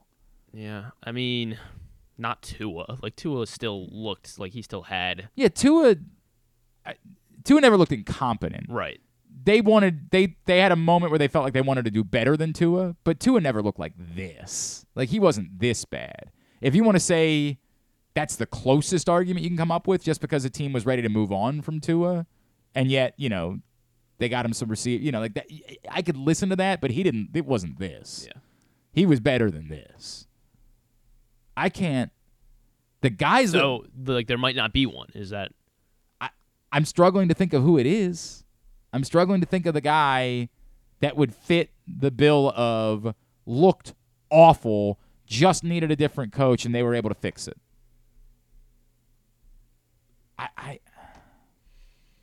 I genuinely don't know who would, Sam Darnold isn't that guy. Maybe Zach Wilson could still prove to be that guy after he had a good start this week. Maybe, but I don't think anybody believes it. Like, more often than not recently, like, what we saw of you kind of determined what you were. And maybe that's unfair. You say maybe, once upon a time you would give quarterbacks a longer rope because the contracts demanded it, but right now it's either you're the guy or you're not the guy. And I don't know how you would have a whole lot of faith that Bryce Young is still going to prove to be the guy. It's yuck. Also an interesting answer from Doc on Twitter, who said they have to face Kansas City because in the cinematic, path, getting to the Super Bowl has to involve beating the Kansas City Chiefs. I disagree. I do. They've won a game. That makes sense. If they had never beaten the Chiefs, I might feel something about that. I mean that. Like, it would feel lesser if they had never beaten the Chiefs. They beat the Chiefs a couple years ago. Like, they proved they were capable of beating. There's nothing. There is no 0-8 hanging over them that we would still have to deal with next year and talking about the Ravens. Yeah, they won the Super Bowl, but none of that. Like, they've proven that they're capable of beating the Kansas City Chiefs in the Lamar Jackson era. So what would be the ultimate path? Be Buffalo and Kansas City? Probably. Yeah. Although if you get the bye, I don't think it can't be Buffalo. Oh, I guess could they still get the 5? They could still win the division if they. I didn't even think about that. If the Dolphins really I guess fall apart, anyone could win their division right now still. But yeah, but in a reasonable world, could they be the 4 or the 5? I don't know if they can. I don't know that there's a reasonable world where the Bills could be the 4 or the 5. So I don't know that it could be Buffalo and Kansas City. I guess if you're doing the cinematic thing now, it would really be could Cleveland be the 5? Cleveland, yes, they are currently the 5. So there's your cinematic. Your cinematic is Cleveland and Kansas City, right? In some order.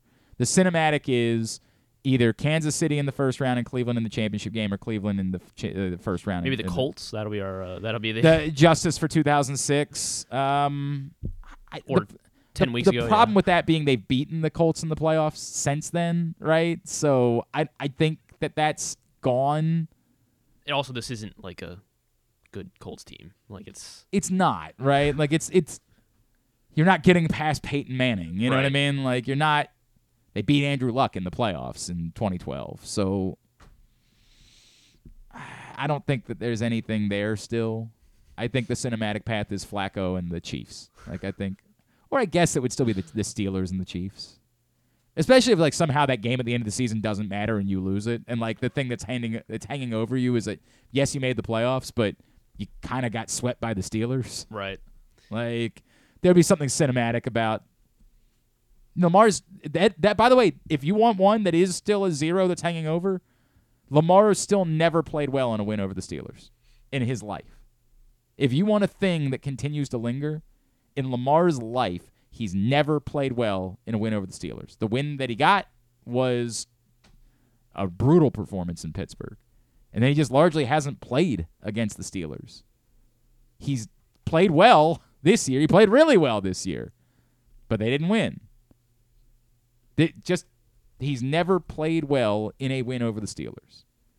So particularly if that Week 18 game doesn't matter and they don't get the opportunity to do that, then you can make an argument that would be the cinematic path, is that it would involve Lamar playing well and the Ravens beating the Steelers. But I don't think there's any chance of that being. The Steelers could they still be the 5 somehow? They are currently the 6. Yeah, they could. They could still win the division.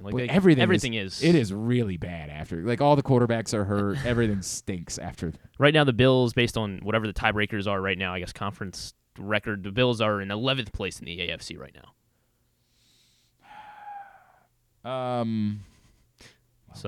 What a world. They're behind the Bengals. They're behind the Texans. Behind the Broncos. Behind the Colts. Steelers, they have the tiebreaker over everyone somehow as the 7 and 6 team, so they are the 6th seed if playoffs ended today or started today. That's so stupid. I'm in this weird place where they have as a viewer, I want the playoff games to be better, right? So I want Josh Allen in the playoffs. I want better teams in the playoffs. I want teams with quarterbacks in the playoffs. But then there's the part of me that's like, but wouldn't I rather the Ravens get to face a bunch of backup quarterbacks? Wouldn't I rather that be the case? Don't I want the Steelers to stay in the playoffs because I'm not afraid of Kenny Pickett? Like, isn't that what I want? It's very weird. Don't I want the Colts to stay in the playoffs because I'm good with playing against Gardner Minshew? It's a weird year, dude. Weird year. Today is the day. Starting today, the new print issue of Press Box is available. We told you about it last week, and now it is. It's not going to be everywhere today. There will still be places that won't be receiving it until tomorrow. But starting today, and then fully everywhere tomorrow, you will be able to get this print issue of Press Box, which is our annual best of issue. And Stan and I talked about it on the show last Friday. Tough decisions this year about where we were going with Mo Gabba Sports Person of the Year and what we wanted the cover of this year's Best of issue to look like. And we ultimately decided to go with the image of the entire team celebrating because, and I wrote about it, get to the end of the issue. There's Glenn Clark's column there, the final page of this print issue of Press Box. The Rick Riley, although I hope I don't sell my soul the way that Rick Riley has from time to time. The Rick Riley of the issue. My column is about why, because I was asked, hey, what's your opinion? What do you think? We could either just go with an image of Brandon Hyde because he's our Mo Gabba Sports Person of the Year, or we could go with the image of the team. To me, our selection of Brandon Hyde as Mo Gabba Sports Person of the Year is a reflection of the team. It's a reflection of the culture and the fun that we had with the Orioles this year. And we could talk about, we're going to do a quick press conference, right? I want you to ask me reasonable, relevant questions about who we chose, who we didn't choose, and why, all right? So, yes, you with the pink shirt. It's Salmon. How come Gunnar didn't win? Thank you. Was he considered? Thank you. It's a great question. You're an idiot. Yes, I think they're going to be one of the questions that'll come up the most, right? Why wouldn't you just give it to Gunnar? And that was absolutely something that we thought about. I will tell you straight up, we considered the possibility of Gunnar Henderson being. We also considered splitting it between, like having it be Brandon Hyde and Gunnar Henderson, right? Like these major awards, we can't pretend like major awards are ones that are just won all the time by Baltimore sports figures. So with Gunnar being Rookie of the Year and Brandon Hyde being Manager of the Year, one of the things that we thought about was just let's make it the two of them to reflect the fact that they were both major award winners this year. But we kept coming back to the story of the team. For as good as Gunnar Henderson was, and he was great, right? Even he had a stretch of this season where he wasn't productive. I mean, at the beginning of the year, Gunnar Henderson was awful. Like, awful. No, I'm not trying to pretend like it changed the story. Clearly, we all think that Gunnar Henderson is a superstar. The story kept coming back to the team. It kept coming back to me. It wasn't the story of any one player. Last year, we chose Adley Rutschman. Why? Because the story of last year was the moment Adley Rutschman showed up, the team started winning came with it, right? It was an obvious story. The story was easy. Adley Rutschman gets here, carrying winning on his back. I didn't think the story of the 2023 Orioles was Gunnar Henderson. I think he was the best player on the 2023 Orioles, but partly, I think he was the best player by default, right? If Felix Bautista had stayed healthy for another month of the season, I think Felix Bautista would have been team MVP. I think if Cedric Mullins had stayed healthy for the entirety of the year, there's a possibility that Cedric Mullins would have been team MVP. He just never looked right again after he got... But like when he got hurt the first time, Cedric Mullins was the team MVP. So I never felt like the story of the 2023 Orioles was Gunnar Henderson. I thought he was their best player, but I never felt like he was the story of the season. To me, the story was the team. Follow up with this question. Say, then why didn't you just make everybody on the team? So how come everybody on the team wasn't? I don't like that. It was hotly contested. That was an opinion within the I really didn't like that. Like, that bothers me. Sports Illustrated's done that 2 times. They made it a team. They made it, I want to say, the Women's World Cup champion team one year, and I think they made it just the Warriors one year, which I actually thought was extraordinarily stupid.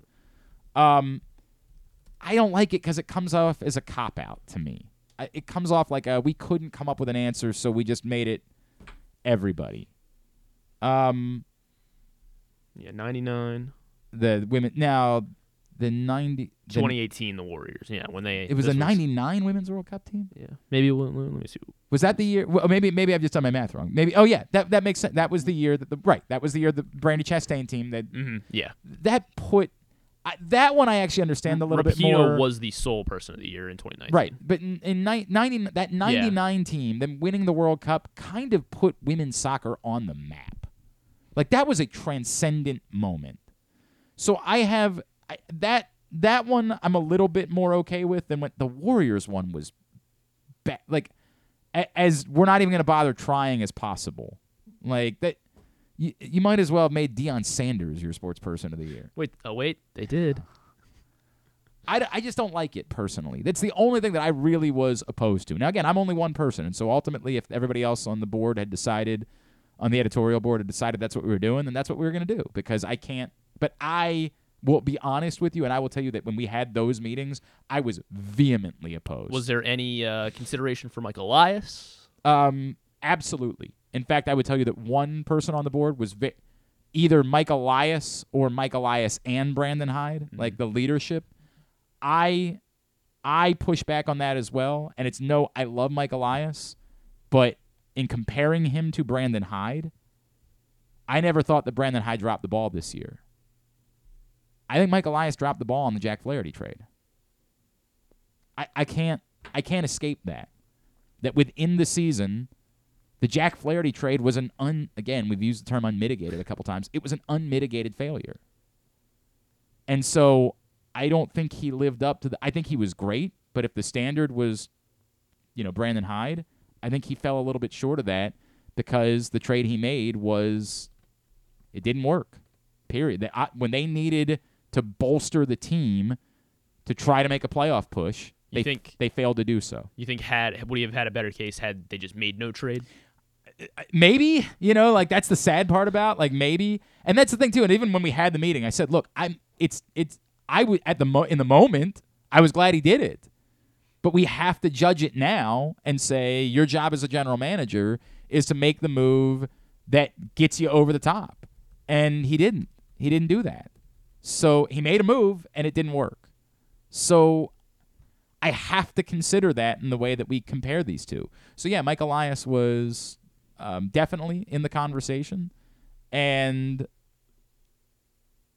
I would say only one member of our board was really pushing for Mike Elias. The Flaherty trade to me, it wasn't just to me. Others on our board that decide. I don't want to speak for anybody else. I don't want to say how they we call them. Yeah, we could get everybody on the phone right now. Others on our board just were in agreement with me and said that's the difference. The difference specifically is the trade, and why that didn't pan out that way. Was there any consideration outside of the Orioles? Thank you. I'm so glad. That's what I wanted the next question to be. Thank you, Griffin. Yes, there was. At one point, we decided that, I'll peel the curtain back. The last 2 years, we have left options. We have not decided on the cover until very late because we wanted as much of the season to play out as we possibly could for the Ravens before we made a final decision. And one of the things we decided was, like, if Lamar Jackson was playing at an MVP, like a true MVP level by, like, Thanksgiving, like it was obvious that he was the singular MVP front runner, we were going to have to talk about then, is it, how do we handle the cover then? Right. Is it had they been on like a 14-2 Are the run? Orioles the team of the year and Lamar's the Mogaba sports person of the year? And do we have a cover that reflects both of those things? Do we just commit to one or the other? Like something along those lines. Lamar winning. In fairness, that was the year we had decided Mogaba was going to be sports person of the year, and then all of a sudden Lamar Jackson has this ungodly year. We We had committed to Mo Gaba being Sports Person of the Year that year. So we decided the way to handle that was to do the cover with Mo and Lamar, that iconic picture of the two of them together.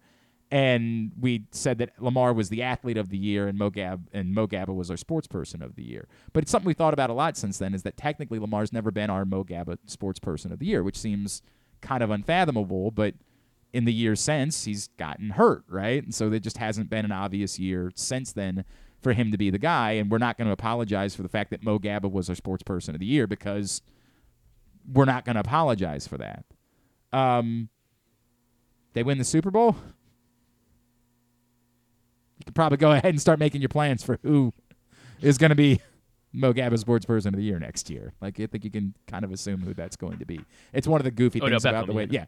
But just the nature of it's funny because we used to do something at the old radio station. We didn't do it. It wasn't this big, but we would have like a silly, let's name a person of the year. And the year 2013, it was Drew was furious that the rest of us decided that it was Joe Flacco. Drew was like, he hasn't played all that well this year. I'm like, Drew, in calendar 2013, he won a Super Bowl. Who cares about anything from that? He didn't have to play another snap. What was his pick? Chris Davis for hitting 50 homers? I don't remember. Maybe, who knows what it was. I mean, like, it was. Would have been a good case. But that a Super Bowl? Some of the other things that we talk. Look, inside the issue, as I know we got to chat with, we got to call Pamela Wood here. Inside the issue, we honor some of the top people, places, performances, moments of the year throughout the local sports scene. And I would tell you that, like, Angel Reese's name came up in our conversations as someone that would be deserving, as a Baltimore native who took the sports world by storm and won a national championship. That came up in conversations.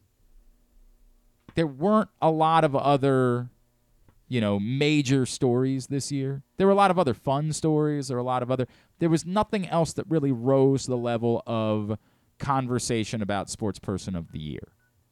It really did kind of come down to the Orioles, if Lamar, had gotten to a certain point, or, the only other one that even came up in conversation was Angel Reese. And even that, it was a tough one because she's not local now. Nobody here really cares about LSU specifically.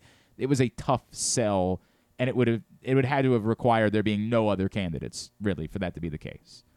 But we're very proud. We're very proud of the cover. We're very proud of our selection of Brandon Hyde as Mo Gaba Sports Person of the Year, of recognizing the Orioles as the Team of the Year. And this is always a very intensive issue for us. There is a lot of work that goes into our best of issue every year, and we are very proud of it. Roquan Smith. I will tell you that Roquan Smith's name did come up as well, just because of, how different they've been since his arrival. Obviously, his arrival didn't happen this year, but he did sign the contract this year. Awesome. I really appreciate you taking the time. So Roquan Smith also did come up in conversation about Mo Gaba Sports Person of the Year. That's all in the best of print issue of Press Box, which is available starting today at your neighborhood Royal Farms, any of the hundreds of locations around town where you find Press Box, and you can read it all at pressboxonline.com/bestof. All right, very good. Now, our next guest is not a sports reporter. She's a politics reporter. But she's been pressed over to the sports world a little bit because these two things have come to a head given the almost bizarre nature of the situation with the Orioles and their lease. Joining us from the Baltimore Banner, she is Pamela Wood, and she is with us here on GCR. Pamela, it's Glenn. It's great to chat with you. Thank you so much for taking a couple of minutes for us. Yeah, thanks for having me, Glenn. So I want to go to where do we go next, but I guess in order to get there, we got to start by looking backwards, right? And like the big picture question is, how did we get here? And I know that like you would say, hey, how long do you have? And then we could really get to that point. But more uniquely, from where we were in October, or it's late September, when there was a memorandum of understanding, to where we are today. How did we get here? Yeah, well, you actually, hate to do this, have to go back a little further. We got this December 31st deadline back in February. In February, under the current lease, the Orioles could have done another extension. They said nope, no thanks. We want to negotiate a whole new deal. So that set the clock for December 31st. So they were talking, the Orioles and the state, late September. Everybody remembers that scoreboard announcement that took us all by surprise. Said we had a deal. Wasn't quite a deal. It was a memorandum of understanding. It outlined, some significant progress towards the deal. They worked on the details. They came together, I understand, late Thursday night with both a lease and a redevelopment plan package. They started to move it forward on Friday, and bam, it hit a roadblock, and they had to start negotiating again. So that's the quick version. So one of the things that I feel like I've been following your reporting basically every day, Pamela. One of the things I think we're struggling with is everybody in this town is inclined to have distrust towards the Angelos family. It's just the way that it goes. It is baked in over decades. But from where the agreement was in September, it sounded like your guys' reporting was suggesting that their side didn't change anything. It was the other side that changed the way that they looked at it. And for as much as maybe the argument is because they agreed to a bad deal, that still comes off like it's kind of bad faith negotiating, no? Well, I'm not really in a position to, comment on anybody's motivations or what they're thinking. That's but fair. there were significant changes from September to Friday, but both sides did agree to it. It's kind of up to opinion who's getting a better deal here or not. But both sides did agree to what they had on Friday. I don't know what to make of that, Pamela. We'll get back to that in a second. I don't know what to make of it. Pamela Wood with us from the Baltimore Banner. So, the word Bill Ferguson steps in. He's got issues, so everything comes off the table. Part of the reasoning that was given was because of this report last week from Bloomberg that perhaps the Orioles are up for sale, which they pushed back on. And I understand why there would be concern about that, but even that report didn't suggest that a sale was imminent. I would think that the need for a lease would still have to win out, right? Why? I guess the question is, why would it matter to the state if the Orioles might be up for sale? Yeah, I think the concern here, Bill Ferguson had two concerns. One is about the ground lease that would allow for redevelopment at the warehouse, the Camden Station, the parking right there, and the elements of that. The other one, it sort of clouded things. This Bloomberg report, is a team for sale? Is it not? Is it going to get sold to David Rubenstein, or is it not?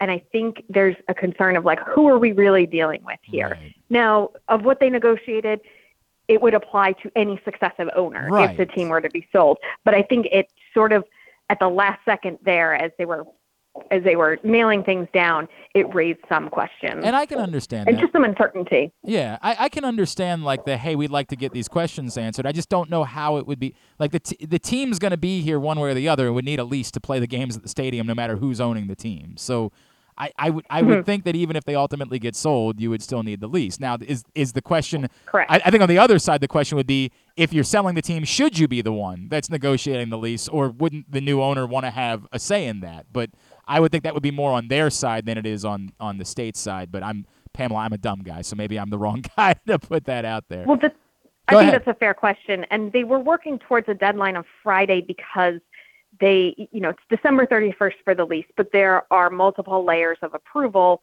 The Stadium Authorities Board and the State Board of Public Works, which is the governor, the comptroller, the treasurer, they met today. If they wanted to get it onto today's agenda, they would have had to do so on Friday. And so they were kind of barreling towards that. And then suddenly this report revived these, rumors that, maybe David Rubenstein wanted to buy the team. And that, kind of caused a wrinkle.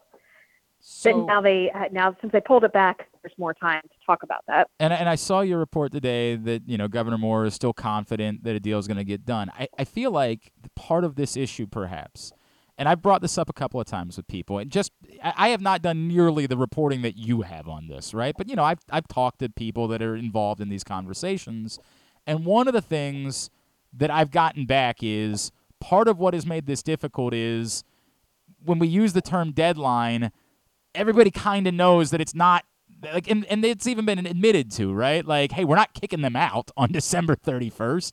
If we get to that point, there's no deal. We'll just have to figure out what it looks like moving forward. It seems like there's no actual threat of the Orioles moving.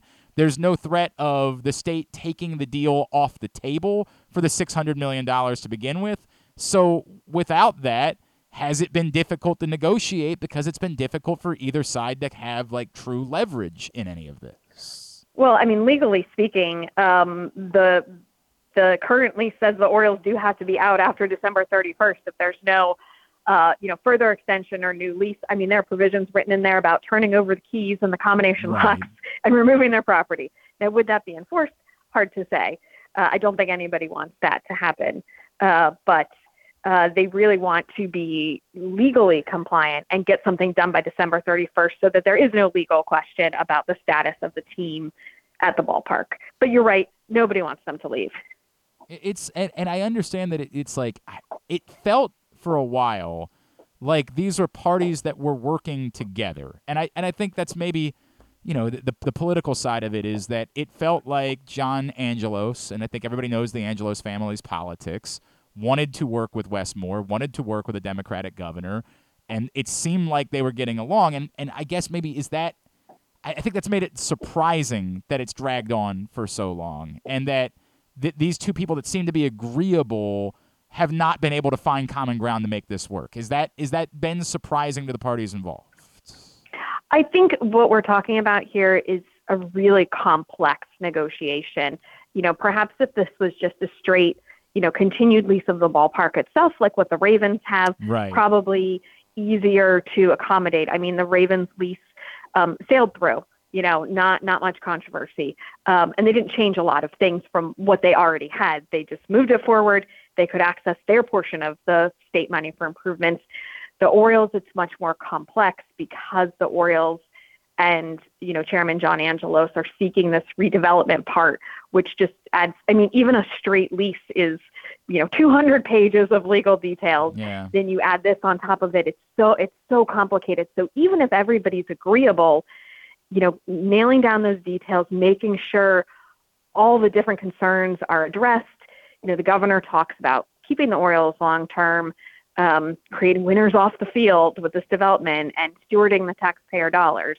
The Orioles and Angelos side, they want to make sure they get the development rights and the lease. And even if everybody's, intention is to be on the same page, there's just so many details, so many legal nuances to carry through here. I feel is part of the burden that we don't really know exactly what the public wants from this, just because baseball fans want them to sign a lease, right? That's what we know. Baseball fans, Absolutely. It's the easiest thing in the world. Sign the lease. But the other elements of it are so nuanced, right? Like the debate about how much should a municipality give to a private sports owner versus, hey, but might it not be a good thing for downtown to have a little bit more build? Would it not be better for all of the businesses around, for there be more reasons for people to come to the stadium area, even on days where there aren't games being played? These are all really relevant questions that I don't think have easy yeses or nos, and I don't know that beyond just the sign the lease part of it, there is a strong feeling from the general public about what this should look like. Right. I think that's fair. And, talking to, my friends and fans and seeing chatter on social media and on radio, I think there are different opinions. Yeah, everybody wants keep the Orioles playing long term. Right. But especially the development part, are you giving away the farm of a valuable state asset for a very low cost for Angelos to profit? Is his vision going to be aligned with what the people want? And people want to maybe see different things. Do you want to see restaurants, the concert venue? Right. Should there be residential or not? And there's been nothing to see to judge. If you look down the street at Harbor Place, well, there's a plan out there that people can decide whether they like it or not. We haven't seen a plan, just a vague idea. So I do think in the public there are varying opinions about whether the development part is a good deal, the right parameters, and different opinions about what would be the right thing to do there. Now, I always come back to when somebody asks me about it, Pamela, I'm like, I think it's a good thing for there to be a ballpark village. I think that would be beneficial, but that's a very narrow-minded thought process of, like, I think that we would want that. I also don't know that that what you said about the value of the land and just giving it to a private ownership, I don't know that we would want that for anybody. I don't think that makes sense for the value of my tax dollars. It's a very complicated thing. But it is, and we're seeing these kinds of questions as well in terms of, state subsidies, which is your money and my money going into it. Yep. Down in Alexandria now with Governor Youngkin. Proposing a new arena for the Wizards and the Capitals. There's talk about the Commanders. Should the Commanders stay in Prince George's? Should they go to D.C.? Is the state of Maryland or D.C.? What subsidies do they want to put up? How are they going to try and keep them? It's happening in city after city, these difficult questions. But they're still projecting confidence. Like, they're still projecting that there's no real big deal here. It's all going to get solved. We're not going to have a constitutional crisis on our hands come January 1st. That is what we heard this morning. I mean, I stood right in front of the governor and we asked him, and the state treasurer as well. There are no more Maryland Stadium Authority Board meetings. There are no Board of Public Works meetings on the calendar right now, but they projected confidence that they're going to get it done, call the special meetings before the end of the year, potentially, before the Christmas holiday. Well, that would be ideal, I'm sure, for you. I'm sure you're rooting for that to be the case. Like a reporter in politics, we're working all the time, no matter what. That's a good point. There is always something going on. It's at P. Wood Reporter, of course, on Twitter. And as always, the Baltimore Banner, thebaltimorebanner.com. Pamela, is there anything else that we can plug for you? Yeah, I mean, please just, follow our work. And if you want to subscribe, we have a great deal, $1 for 6 months. Hope people find value in it. We're chasing this story and lots of other stories hard, so I appreciate it. Really appreciate taking the time for us. Unfortunately, I have a bad feeling that we might have to reach out to you again before this is all said and done, because it feels like there have been that many twists and turns in this process. But really appreciate spending a couple of minutes with us. Happy holidays to you. Thanks so much for doing this. Thanks, Glenn. Thanks for having me. Pamela Wood with us here on GCR. Appreciate her taking the time for us. And they keep, and again, it's part of, I understand what Pamela's saying. And we've, I ended up in this back and forth with people last week. When I say there's no deadline, I know what she's saying. Well, legally, there is a deadline, but the stadium authorities already come out and said, we're not kicking them out. If we get to that point, we'll just have to figure out what it looks like. Westmore, nobody wants to get to that point because it just creates further uncertainty, right? Like, nobody wants to have the fan base go into the year still feeling like, what's going on here? The longer it drags out, the more it allows for salacious rumors to play out, for, traipsing into pure fantasy to occur. So everybody wants to get it done. But who's bending to get it done? Is it as simplistic as everybody agreed to the deal? Bill Ferguson put up. Do you remember when Brett Kavanaugh was nominated for the Supreme Court? Yes. They were just going to go right ahead. They weren't going to have any, they weren't going to invite the alleged, the woman that they weren't going to invite her in to talk. They just decided, we've got the majority. We're going to prove him. Deal with it. And one senator, and I can't remember. I think it might have been Jeff Flake. There was one senator who kind of spoke up and said, one Republican senator, who said, guys, I would really like it if we didn't do that. If we at least played this thing out a little bit more. Allowed this alleged victim to come speak, and for us to at least, and maybe it was nothing more than theater, right? Like, maybe it was nothing more than, let's pretend like we're listening. Let's pretend like we're trying. Let's pretend like we care. But one senator spoke up and said that, and then, other leadership was like, all right, fine, we'll do that. But it was never going to change the outcome. They had the majority. This was the guy their president chose. He was going to become a Supreme Court justice. So maybe this is still fait accompli. There's a deal. It's been agreed to. Westmore wants to work. The guy's the president of the Senate, Bill Ferguson, right? Like, he's a powerful person in the state. He's got and represents this district. He's got an issue. Westmore says, all right, let's pump the brakes. We'll deal with it. But we all know what the outcome's going to be. We're still going to go back to the same deal. We're just doing this to try to appease you in the process. Maybe that's what this is. Maybe it's nothing more than that. But every day that goes by allows for more and more what's going on. And that's the frustrating part. All right. Today's show also brought to you by... this one's brought to you by Live Casino and Hotel. Griffin, you want to tell everybody what's going on at Live Casino and Hotel? Of course. Over at Live Casino and Hotel, maybe if luck wasn't on your side in a recent bet at the FanDuel Sportsbook at Live Casino and Hotel Maryland, maybe... Connor McDavid had 2 assists, but he did not score a freaking goal last night. How did Connor Bedard do? I know it was the big Connor v. Connor show. Yeah, it was. It was a big show. He scored the opening. I got a good tidbit on him in a couple minutes here. But he scored a goal.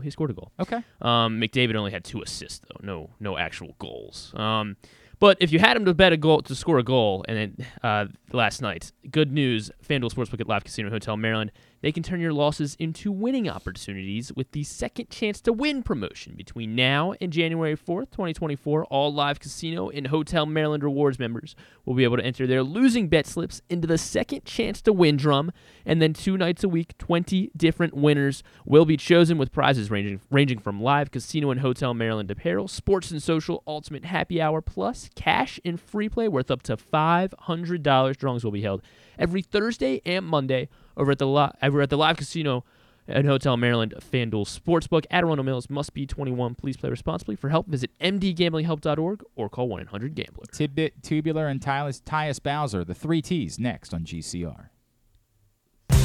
Hey Ravens fans, looking for the perfect new game day brew? Get a Guilford, Baltimore's finest craft beer during the next home game at the bank. That's not all. Gather your flock next home game and check out Guilford Hall Brewery's brand new bar, the Gilly Nest, located near Section 505. No tickets? No problem. Enjoy all Ravens games all season long at our restaurant and brewery in Station North. Guilford Hall Brewery, European tradition, Baltimore charm.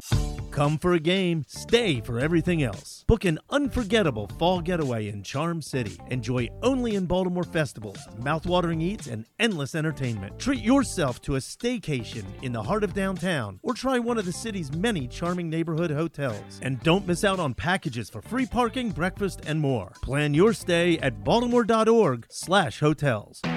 Why bet with the big boys this football season? Instead, try your hand with the local book, Superbook Sports, this fall. Superbook Sports is the book next door. Just a dedicated team of the best odds makers in Las Vegas, making sure you get the best prices and parlays anywhere. And now, Superbook will give you a bonus of up to $250 when you sign up and wager on the same day and use the promo code GlennClark23, GLENNCLARK23. So bet with the best and use the promo code GlennClark23 this football season with Superbook Sports. Visit superbook.com for terms and conditions. Gambling problem? Call 1-800-GAMBLER. 6 chicken tenders made from fresh, never frozen Royal Farms world-famous chicken, a family-sized order of Western fries, honey mustard dipping sauce, and a 2-liter bottle of Dr. Pepper. It's Royal Farms' new Tucker's Tenders Meal. It's Justin Tucker's favorite, and at only $19.99, it'll be your favorite meal, too. The new Tucker's Tenders Meal, available only at Royal Farms. Now you can kick back, relax, and eat like a champion. Real fresh, real fast, Royal Farms. Gambling can be a fun and entertaining experience, but there are risks involved. If you're planning on betting on the game at the casino or on your phone or computer, know your limit, stay within it. Set a budget and a time to stop. Remember, gambling isn't a financial solution, and it doesn't mix well with alcohol or drugs. Know the risks and have a plan before you begin gambling. For free and confidential services, call 1-800-GAMBLER 24/7 or go to helpmygamblingproblem.org. Brace yourselves for an unparalleled game day experience at the new Green Turtle Bet Park Sportsbook in Canton and Towson. Experience the thrill of live, in-person betting with Baltimore's only state-of-the-art Vegas viewing TV experience. Choose between a person-to-person experience with their on-site tellers or the convenience of their self-bet kiosks to place your bets. Gather your betting buddies and head over to the Green Turtle Bet Park Sportsbooks today. Green Turtle Bet Park Sportsbooks in Towson and Canton, the ultimate destination for game day excitement, great food, and live in-person betting. Must be 21. Please play responsibly. Gambling problem? Go to mdgamblinghelp.org. What company has the expertise to make your home healthier by purifying your air and killing all viruses, allergens, and bacteria? A.J. Michaels, Heating and Air Conditioning in Baltimore and Annapolis. ajmichaels.com. Make the most out of every day in your Toyota RAV4. Available in hybrid or gas-only models. A RAV4 can get you where you want to go in style. Check out buyatoyota.com for deals on new RAV4s from your local Toyota dealer today. Make sure you're tuned in every Tuesday for PressBox Fantasy Football Analyst Joe Serpico to get you ready for your Waiver Wire Wednesday, brought to you by Live Casino and Hotel. And if you have other fantasies you want fulfilled, subscribe to Glenn and Jeremy Kahn's OnlyFans page at... Wait, are people supposed to know about that? All right, back in here on GCR as we are winding down for a Would You Rather Wednesday edition of the program. Continue to get me your responses throughout the course of the day for our Would You Rather Wednesday setups. Tidbit is brought to you by the Tyus Bowser Show. You're going to hear segment number 1 from last night coming up in a minute. And quick turnaround, we're going to be back in action next Tuesday night. We will be at the Hamilton Sports Bar and Grill on Harford Road, Tuesday, December 19th. Come join us for the next Tyus Bowser Show. Partnership of PressBox and Grade 8's Memorabilia. It's brought to you by A.J. Michaels, Superbook Sports, and HelpMyGamblingProblem.org. All right, so last night, Nikola Jokic was ejected. Or no, was that last night or was it tonight? Whatever. Jokic got ejected. Yeah, it was last night? Okay. I was thinking of Trae Young. About the Draymond thing. God. Do we have to? Yeah, Jesus. I got nothing else. I was getting confused because Trae Young also is on my fantasy team, and he got ejected Monday night, so that was annoying. But Jokic was ejected in the first half of the game last night, and he became the first player in at least the last 30 years to still lead all starters on his team in rebounds and assists for the game, despite being thrown out there in the first half with 9 rebounds and 6 assists for Jokic. How about that? So do you want to know how bad the Chicago Blackhawks are? I guess. Last night marked the 4th time in only his 28 career games that Connor Bedard opened the scoring. He scored the opening goal in the first 6 minutes against the Oilers last night and against Connor McDavid, but had his team get shut out the rest of the way and lose by multiple goals. No one has done that more than 4 times over their entire NHL career. There are 2 other players that have also done it 4 times or have had that happen 4 times, scoring the opening goal, getting shut out and losing by multiple goals the rest of the way. Has happened 4 times this season for Bedard. I mean, they're notable guys, the other 2. All this season? No. This happened over their entire career. There are only 4 guys, or there are only 2 guys that have ever had this happen 4 times over their entire career. Bedard has had it happen 4 times this season. And give me the numbers one more time. It is score the opening goal, right, and then get shut out the rest of the way and lose by multiple goals. Bedard has done that 4 times. It's such a weird anomaly that there's no Sidney Crosby. Sidney Crosby, yes. Sure. Alex Ovechkin. Not Alex Ovechkin. Wayne Gretzky. Not Wayne Mark Gretzky. Messier. Not Mark Messier. He was on the list that we had. Mario Lemieux. Not Lemieux. Gordie Howe. Gordie Howe, Sidney Crosby, and now Connor Bedard. And Bedard has only played less than 30 games. After Sunday, Puka Nacua, he now totals 1,113 receiving yards in his career, and he is only the 4th player in NFL history to reach the 1,100-yard receiving number in his first 13 career games.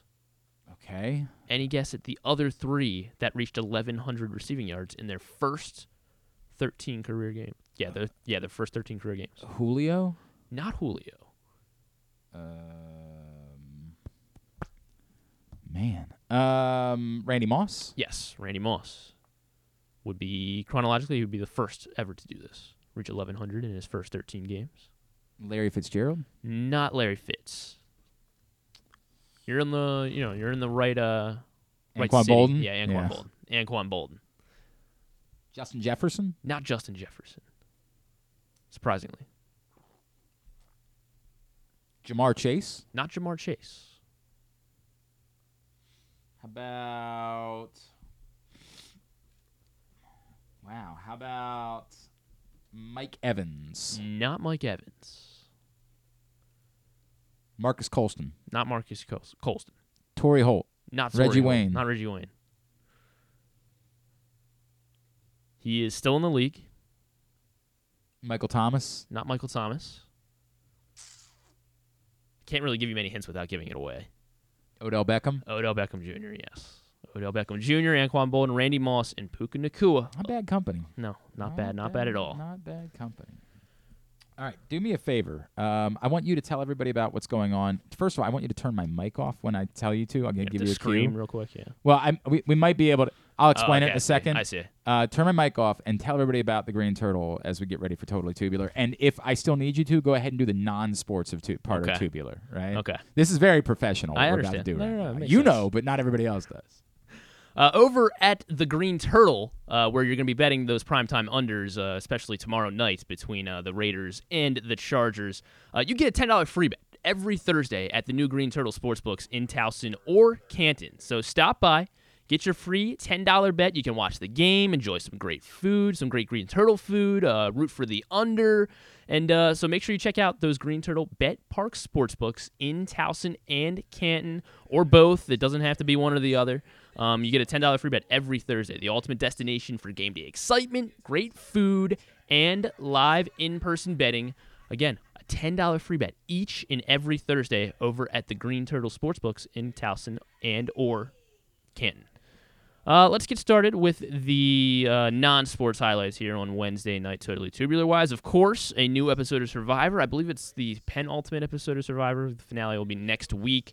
It is the finale right after Survivor tonight of season 35 of The Amazing Race. That's all on CBS, and then Jason Momoa will be on Colbert for late night, I guess, because Aquaman will be is that next week? Yeah, I guess it's already next week. Wow. Yeah, Aquaman. Because Christmas is next week, basically. Jesus, that's true. Oh Yeah. man, I am I'm not ready for that. Timothy Chalamet and David Blaine on Fallon, because Wonka also comes out next week. And it is sadly the season 1 finale of Snake Oil as well on Fox. But Adam Devine. Sure. Adam Devine. Do your thing. Do your. I hate Snake bit. All right, I just forwarded you an email. Okay. All right. Try to see if you can open on this computer, because if you can, then you're going to start the video that opens at the 137 mark, and we're going to be good to play the show that way. All right. Okay. If you can't, we'll deal with that when we need to. But if you can, that would be a great solution. Sports tonight, not much. That's the reality. You didn't mention the 30 for 30, did you? No. Then I can talk about that. That's about it. That's where we are. 30 for 30 tonight. I'm very excited about this one because I was obsessed with Reggie White growing up. Reggie White is the featured, this is about him. It's called The Minister of Defense, 9 o'clock on ESPN tonight for the next 30 for 30, all about Reggie White. Hoops, it's rough tonight. Only Big Ten team in action or on TV is Northwestern. They play Chicago State at 8 on Big Ten Network.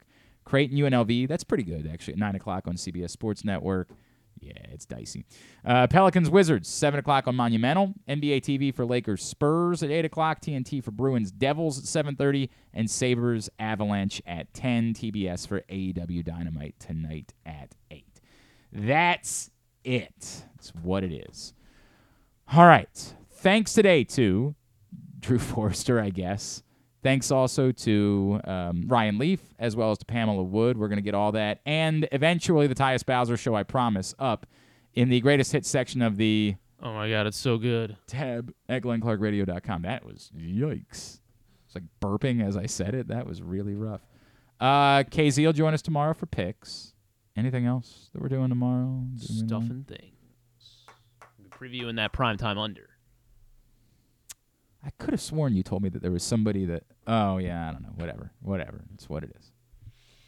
All right. Tomorrow, picks. Big day. How's it looking over there? No, not. You can't open it? Yeah, I can't open it right Why now. not? It says I need access. I think maybe try to send it to my other email. Or open up my email. Oh, okay. Yeah, right here. You can open up my email, and you can get to it right there. If they ask you for a password, I think it's the same password I use for everything else. Okay. I think. Yeah, just tell it to everyone so they know. By the way, Griffin one day is probably going to be able to like rob me blind because he has all of the amount of trust that I have in Griffin in my life is overwhelming. Because I haven't steered you wrong yet. He has access to all of my socials. Sent you a six-digit code, I believe, to you. To what? To my email or to my phone? Your email. Oh, for God's sake! I know. What is going on here? Here, are you ready? Yes. The code is 829747. This is good radio. This is the good stuff that you guys have been asking for. I've already forgotten what the marker was. I think it was 127 was the marker in the video. Thanks today to everybody at PressBox, all of our great sponsors and partners, including Live Casino and Hotel, Mother's North Grill, AJ Michaels, Guilford Hall Brewery, Royal Farms, Costa Sin, Superbook Sports, Harford County, your local Toyota dealer, and buyatoyota.com. Thanks to Griffin at Griffin_Bass. Follow us on Twitter, Instagram, and TikTok at Glenn Clark Radio. Did it open? You want to talk for about 2 minutes and 10 seconds here while it downloads? We shouldn't need to download it. You should just be able to play it'll it look from... better. It'll look better when it's done. Here's the reality. Griffin, a couple weeks, maybe months now at this point, said, "Why do we only play the audio of the Tyus Bowser show? We do a video presentation. You have the video. Why don't we play the video?" And I said, points are made. Uniquely last night, there was a small internet problem on top of all the other issues that we had. Right. There was a small internet problem at Alonzo's. Not their fault. It was the fault of, the big internet company. And we weren't able to stream the show live. So because of that, we didn't have we couldn't just go pull up the Facebook page and show the video that way. So we had committed to, we're not going to be able to do that. We're just going to have to play the audio. It is what it is. Then literally at about 11:30, I was told, hey, here's the video. And I didn't, actually it was earlier than that. I didn't see it. And then late in the show, I'm like, oh, there's the video. Well, we might as well run that. Griffin wants it to look, I thought we could just do it the way that I did it. Griffin wants it to be better than that somehow. I do. How much more time? We're still under 2 minutes here. I did forget to mention that Alan Richson will be on Jimmy Kimmel. No one cares about for that. Reacher 2. Reacher season 2. No one cares about that. By the way, like Alan Richson. I tried to start. We've actually had him on the show really? before. Yeah. May December. I started it last night. Oh, okay. It's only loosely based on Mary Kay Letourneau. Like it's a fictional story. Okay. The concept, like the premise of what they're doing, is similar, but not like, and it's almost like it's very weird. Julianne Moore looks exactly like her. Not exactly, but she does. She did. Like I didn't realize it was so. Like my and like they literally, this is what makes everything about it weird. They couldn't win a lawsuit. Like everything in the movie, like they open up like old tabloids. They've recreated pictures that Mary Kay Letourneau had taken. Like, but yet the name of the character in the movie is Gracie. Right. Some of the facts are different. Like it's bizarre. It's weird that they decided to make this movie, but it's not exactly the story, but it's so close that like that's what the story is. And then the movie's about them making a movie about Mary Kay Letourneau. It felt like very it's Inception. Meta. Like it's weird AF in that way. When That's My Boy came out, was that like I'm not going to spend a second. I've never been angrier in my life about anything that I've ever watched. It ruined. I'll never watch another Adam Sandler film because of it. That's My Boy is the worst film I have ever watched with my eyes. It's horrible. It is appalling and atrocious and offensive to every one of your senses. You can't smell it, but somehow your smell will still be offended by it. You can't taste it, but nothing will taste right afterwards. That's My Boy is easily the worst motion picture I've ever seen in my entire life. This is not that. This is just weird. It's just weird the way they went about doing it. The act of Natalie Portman's Natalie Portman. Like, I enjoy her. Julianne Moore's great. I don't know who this guy is that's in... It was Charles Melton. Sure, from Riverdale. We're going to have to bag it in a second if we can't. We're good to go. We're good? Yes. Sure? All right. I don't know how I feel. I don't even know if I'm going to finish it. And I always finish everything. Yeah, it's getting nominated for like all these major awards, and they're being talked about like it's one of the best movies of the year.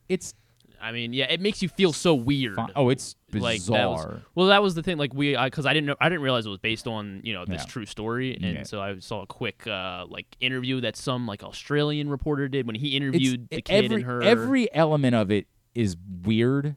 Like that. Why? Did you watch A Teacher when it was on Hulu a couple years ago? No.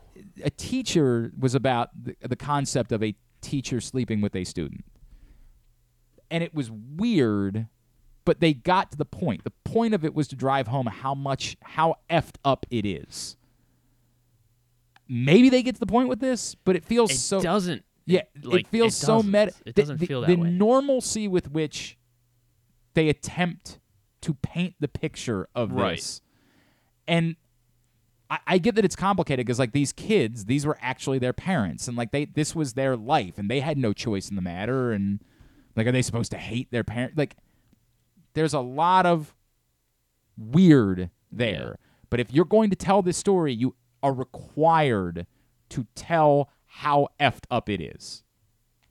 And they're not doing that. They do that with like him. He seems unhappy. Right. That's the only part. But like, yeah, it's very weird. All right.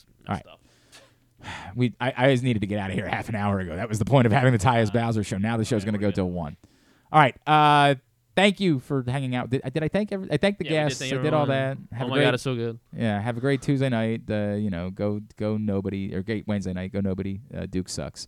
We wrap up today's show with segment number 1 of the Tyus Bowser Show. And welcome out to the Tyus Bowser Show Press Box in 105.7 The Fan. I am Glenn Clark. She is Rita Hubbard. And he is the host of our program. He is Mr. Tyus Bowser. And normally we have a big, huge, hello, Tyus! Yeah!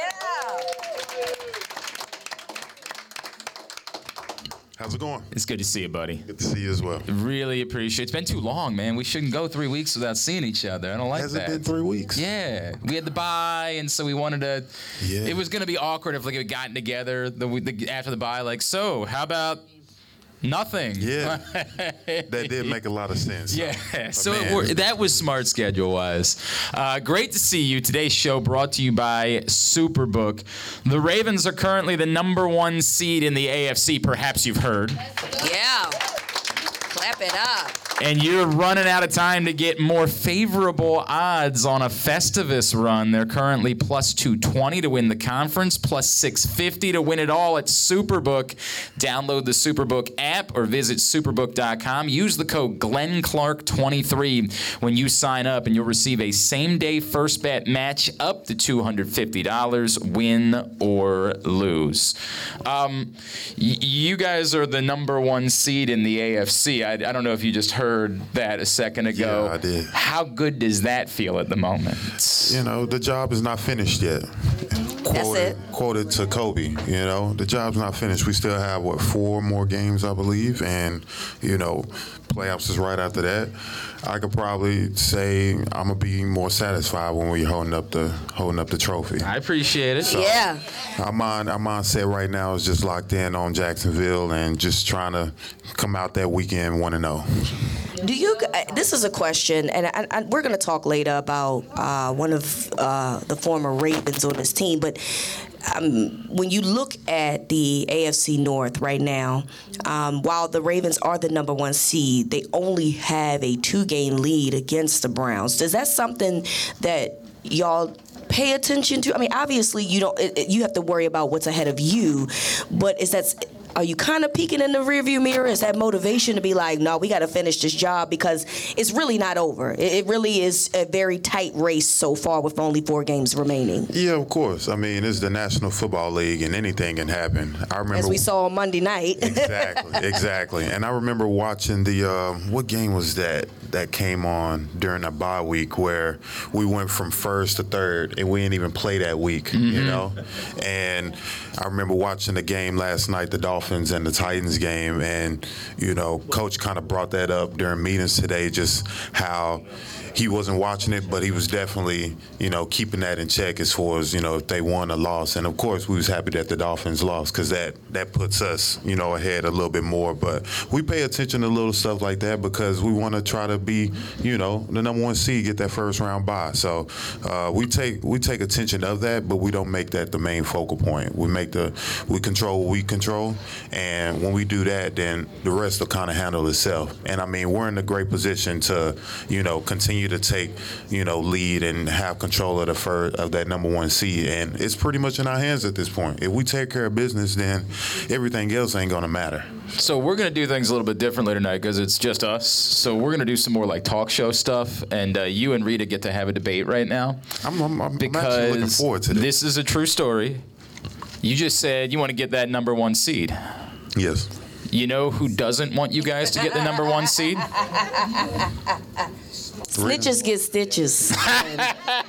Thank you, Carmela. Well, this is where I stand with that.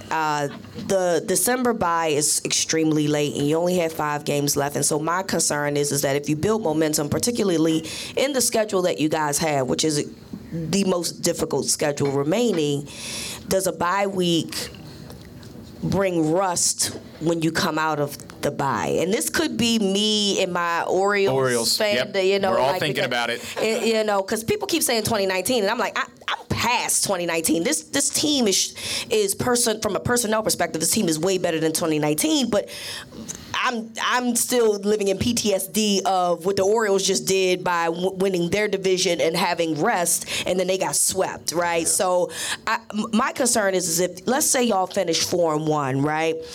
That's a huge momentum swing.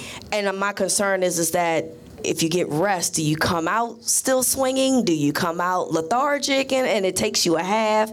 Obviously, I don't play. I know you guys want the rest. I just don't want y'all guys to take y'all foot off the gas. That's my concern. Yeah. And you know what's crazy is one of our coaches kind of brought it up today in position meetings when he kind of talked about, you know, living in the moment and just embracing, you know, games like this where, you know, it wasn't our best game, but you understand it's the NFL and every single game is hard regardless of who it is. And we had just came off of a bye. And, you know, in a way, this was sort of like a trap game, really. But the way that it happened, it was like one of those experiences that we didn't have as a team. So to be able to go through that and find a way to win a game, especially in that matter, that is good for us as like a food for thought moving forward, to know, hey, we've been in this position before. We've came out of a bye week. We came out sluggish. We didn't meet our goals and our emphasis for the week as far as taking care of business on the defensive side. But hey, we won the game. Yeah. We found a way to win the game. We found a way to get the stops that we needed. We found a way to get the points. We found a way to make the perfect plays that we needed to win the game. And we understand when it comes to January football, you just never know what's going to happen in the playoffs. I mean, everything is not going to happen the way that you want it to happen because it's the playoffs, you know? And same with December football. And that's one of the things that we noticed. That's one of the things that we embrace is that, hey, regardless of how we came out, we found a way to win because it's the NFL. It don't matter who you playing. You got to come out and you just got to find a way to come out with a W at the end of the week. You actually read ahead a little bit on that one because, by the way, this is the Tyus Bowser Show, Press Box and 105.7 The Fan. One thing that, like, after a game like that, and we're going to get to Thailand in a second, but you'll hear fans, like, almost want you to apologize for that type of game. You almost be like, hey, that wasn't good enough. You're going to have to be better than that, right? Yeah. I always wonder how you guys approach that. Like, when you sit in a room together, are you feeling the same thing? Are you thinking like, hey, man, you know, we won, but, like, we got to be better than that? Or is your reaction more like, no, dude, this is the NFL. I don't know who's calling me right now. How dare they not know that I'm doing a Tyus Bowser show?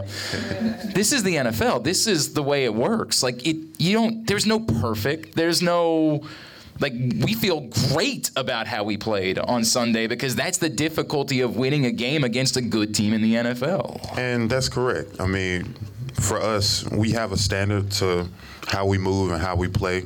And at the same time, we understand that everybody is professionals. Everybody is, the best football players in the world, and you got to come every single week ready to play, because it doesn't matter if they're the 0-17 Browns or the 2-17, I don't know who else.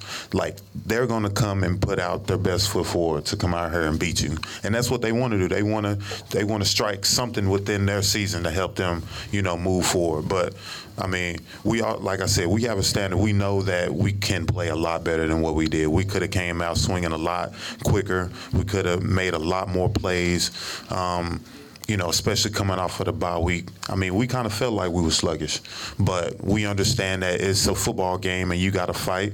And at the same time, we know that these guys are professionals as well, and they get paid. They got to provide and take care of their families just like we have to. And at the end of the day, if you come out with a win, that's all that matters. Yep. Right. That's all that matters, and that's our mindset. But we also have the same thought as well, is this is not the standard of how we play. We know we're better than this, but this is a learning lesson for us moving forward, that not only we have been through this situation so we know how to handle it, but then as well, we don't want to put ourselves back in this situation and possibly we don't have the same outcome that we did. So, all right, I want to do something. This is going to be an exercise right now. First of all, if you or a loved one has a gambling problem, call 1-800-GAMBLER or visit helpmygamblingproblem.org for free confidential services. Rita, I want to start with you, and then I'm going to have you go first, then Tyus go second. Rita, would you be willing to recreate what you looked like as you were watching Tylan Wallace get free? Maybe what you sounded like? Could you maybe, like, if we pretend, would you be willing to do that? Like, can you tell us what it... First of all, I'm not going to be able to reenact that because I am an older woman, and that requires me to use my knees again. And I'm not going to do that, okay? I was jumping up and down like I was a child, and I felt that pain later on and that night, and I needed 3 Advil to help my knees from hurting. So no, I'm not going to reenact that.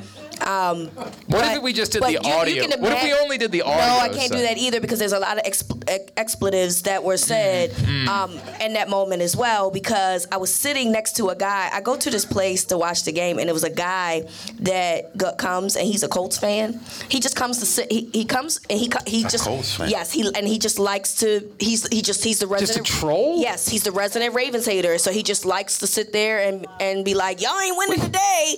So we used to make things in this country. Yeah. So I'm yelling at the screen because they have it on like a huge screen like this, but like real huge. And then I'm yelling at the young man because. And it wasn't nice. So no, I cannot reenact neither my physical actions because I'm too old to do that, and I can't reenact how I sounded because I did some cursing. Tyus, can you reenact what it was like? Yeah, I mean, I remember being beside Sam Cooke on like the 50-yard line or whatever, and I remember looking. I was like, all right, let's go to work, Ty. Let's go to work, Ty. Oh, yeah, Ty. Oh, yeah, Ty. Oh, yeah, Ty. Oh, yeah, Ty. Oh, stay up. Oh, my gosh. Oh, my gosh. Oh, my gosh. So, yeah, that was it. That was pretty good. That was pretty good. Was Sam Cooke was he the proud father? Was that a proud father moment for Sam Cooke? He's the most stoned dude. I wasn't even paying attention to him at that point. I just knew he was beside me because I seen him right beside me. And it was like, yeah, it's time to go to work, Ty. And then I was just looking at him go. I seen him, and he made the big block. And then I seen him break off free.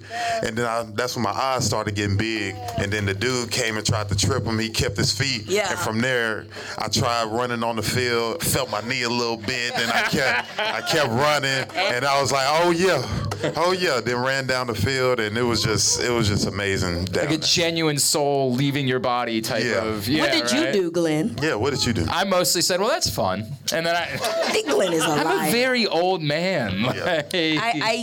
I use the acronym, quite frankly, LFG. Yeah, sure, right? So if you know what that means, you know what I said. Let's freaking go. Everybody knows that one. It's exactly, you say, let's freaking go. That's all you have to say. Yeah. Yeah, no. I don't understand why you couldn't say that on the air. Let's freaking go, yeah. Yeah, That's the one she said, right? And we're all. That is what she said. She always says. Yeah, yeah. That's whatever I say on the post game show is what I said on Press Box. I mean, when that happened. And we actually went through our photos. You know, the photos that we have on the wall and stuff. So we got to choose which ones. There was only 3 of them, and they was all for Tyler. Did we ever get an update on the last one that you guys didn't like? Was an update made? It wasn't made, but you know. I thought we put in the inquiry and everything. I thought we did too, but man, I remember asking. They said, yeah, they didn't have any access to that photo or didn't know where that photo was. You're the Baltimore Ravens. I said the same thing. I don't understand this at all. I said the same. So what did you guys go with from? So the first one that showed, it was like from the opposite side view looking at us of him running. And the first thing I'm looking at, and I see myself and I'm looking like this. Oh, wow. I was like, oh my God, they done put me out here on the spot. Everybody laughing. Is that the one in the... No, I don't think that's. I don't think that's going to win. It's another one, but the other 2, it's not that. Who would I need to ask about getting a copy of that? I mean, if I was able to get a copy, I should have took a picture of it, but I don't want to be pulling out my phone during team meetings. But I would have preferred. You know what would have been a good picture is a screenshot of Harbaugh in the camera at the end of the game. That would have been perfect. That would have been perfect. Because his reaction is probably everybody. He is all of us. He was a fanboy in that moment. Yeah, he definitely was. That was I remember my favorite seeing part. that and I was like, yo, Harbs is funny, man. And he's not even trying to be funny. Not even trying to be funny. He's just caught in the moment. He's just embracing that time, and whatever he's showing is truly him. So that was real cool seeing that. I want to ride with that for a second, right? I told you, we're going to rip up. I always write out a script for the show. Forget the script this week. We're just going with it. You just said something because I try to explain this to people. There are people that don't like decisions that John Harbaugh makes within a game, right? They'll say, why don't you take a timeout there? Why don't you go for it there? Why don't you... I always say it this way. I'm like, whatever you feel about John Harbaugh's decision-making, I can't tell you whether you're right or wrong. What I can say is what you just talked about resonates to me in a big way from every player that I speak to with a microphone in front of them and every guy that I talk about with them about when there's no microphone anywhere near us. Mm-hmm. Which is the leadership side of this, the personality, the way it gels, right? And I keep saying winning doesn't happen by accident, or you don't win for 15 years in spite of your head coach. That's insane. The culture couldn't be like that. Could you explain, because what you just said, like that moment and how that resonated, could you tell us a little bit more about why it's such a fit with John Harbaugh and you guys, that this culture exists here? Number one, because he's a player's coach. And I feel like that's the number one and most important thing because he understands his players. He understands that we're grown men. He understands we are professionals, you know, and like it's not an ego. It's not really an egotistic thing when, you know, if a player has something to say or player has a different mindset or, you know, whatever the case may be, like he understands that his players are the reason why he's in that job, you know. And when you have players that care, you have players that wants to fight, and you allow them to do that, you show them love, you show them respect, you show them appreciation, you know, like how do you not want to play for a guy like that? You know, and that tells a lot about him, just the type of man that he is and how much he cares, and he's always trying to do the best that he can for his team, for his players. And even when there's a bad call or a bad play, I mean, the play with Zay Flowers, when he caught the ball and then dude started picking him up and stuff, you can see Harbaugh. He wanted to fight. No, like he really was. He really was fight. about to fight the dude, like got in his face and everything. It was like, I missed it at first. Like I didn't, when it was happening? I didn't catch it at all. No, I'm looking, I'm seeing it, and I can see it in his eyes. Like, I'm this close from punching you through your face mask right now. About to have a big Tom moment. Don't touch my player like that. Like, that's way, and that simply showed that. How do you not want to run through a brick wall for that man? You know, and that shows you the type of culture starting with him. Yep. As far as being a leader, just being a player's coach and allowing his players to flourish and be the actual players that you brought them into this organization to be. And that's how you propel and become the organization, the team that you look for to compete for a world championship. Yeah, I'm not gonna, poo-poo on coaches that are pretty stoic, like, the Bill Belichick's of the world, who when they celebrate, he just doesn't really smile a ton. But it's good to see when things like Sunday's game happens that coaches get enthusiastically involved in the process. Because my favorite thing is the post-game video of Tyler, and everybody's like throwing Gatorade at him. And Harbaugh's like in the back jumping up and down like a kid. And I was like, he's so unintentionally funny, but he's living in the moment. And I don't know how important that is to y'all. I don't know if that really matters in the grand scheme of things, right? But ultimately, like, when you see your coach as enthusiastic as you are about a huge win like that, to me, I would think that speaks volumes. It does speak volumes, man. Who was expecting their coach to be jumping around, throwing water and hugging and everything, trying to dance and stuff? Like, nobody's expecting that. He's an older cat. He can't do too much, but, he's trying to live in his younger days. He's trying to still feel, which, from in the locker room, it seemed like he still got a lot to him, which is great to see. Like, that's just more energy, given to the team, and just his energy, just his presence, just the way he speaks, it does a big part as far as how this team moves forward. And just to have somebody like that, it's awesome. It's great to have. All right, I'm going to wrap this segment because we didn't really talk about Tylen. What that moment meant for him, everything he's been through, injuries, thinking he was off the team, and how you guys embraced him finally getting the chance to say, like, I can help too. Like, I want to be a part of this thing too. Yeah, absolutely. It kind of really started when he had the offsides on punt return, and people caught notice of that, and he had the opportunity to get in as a punt returner and made plays for us. And then, like you said, just having that big play, that big moment for him, I honestly thought it was a jump start for him, mentally as a player, because, like you said, he's been through a lot, just with constant hamstring injuries and, barely making the team and just trying to put his name out there to show people that he still is that player. Yep. And, it just takes something as simple as one play, one moment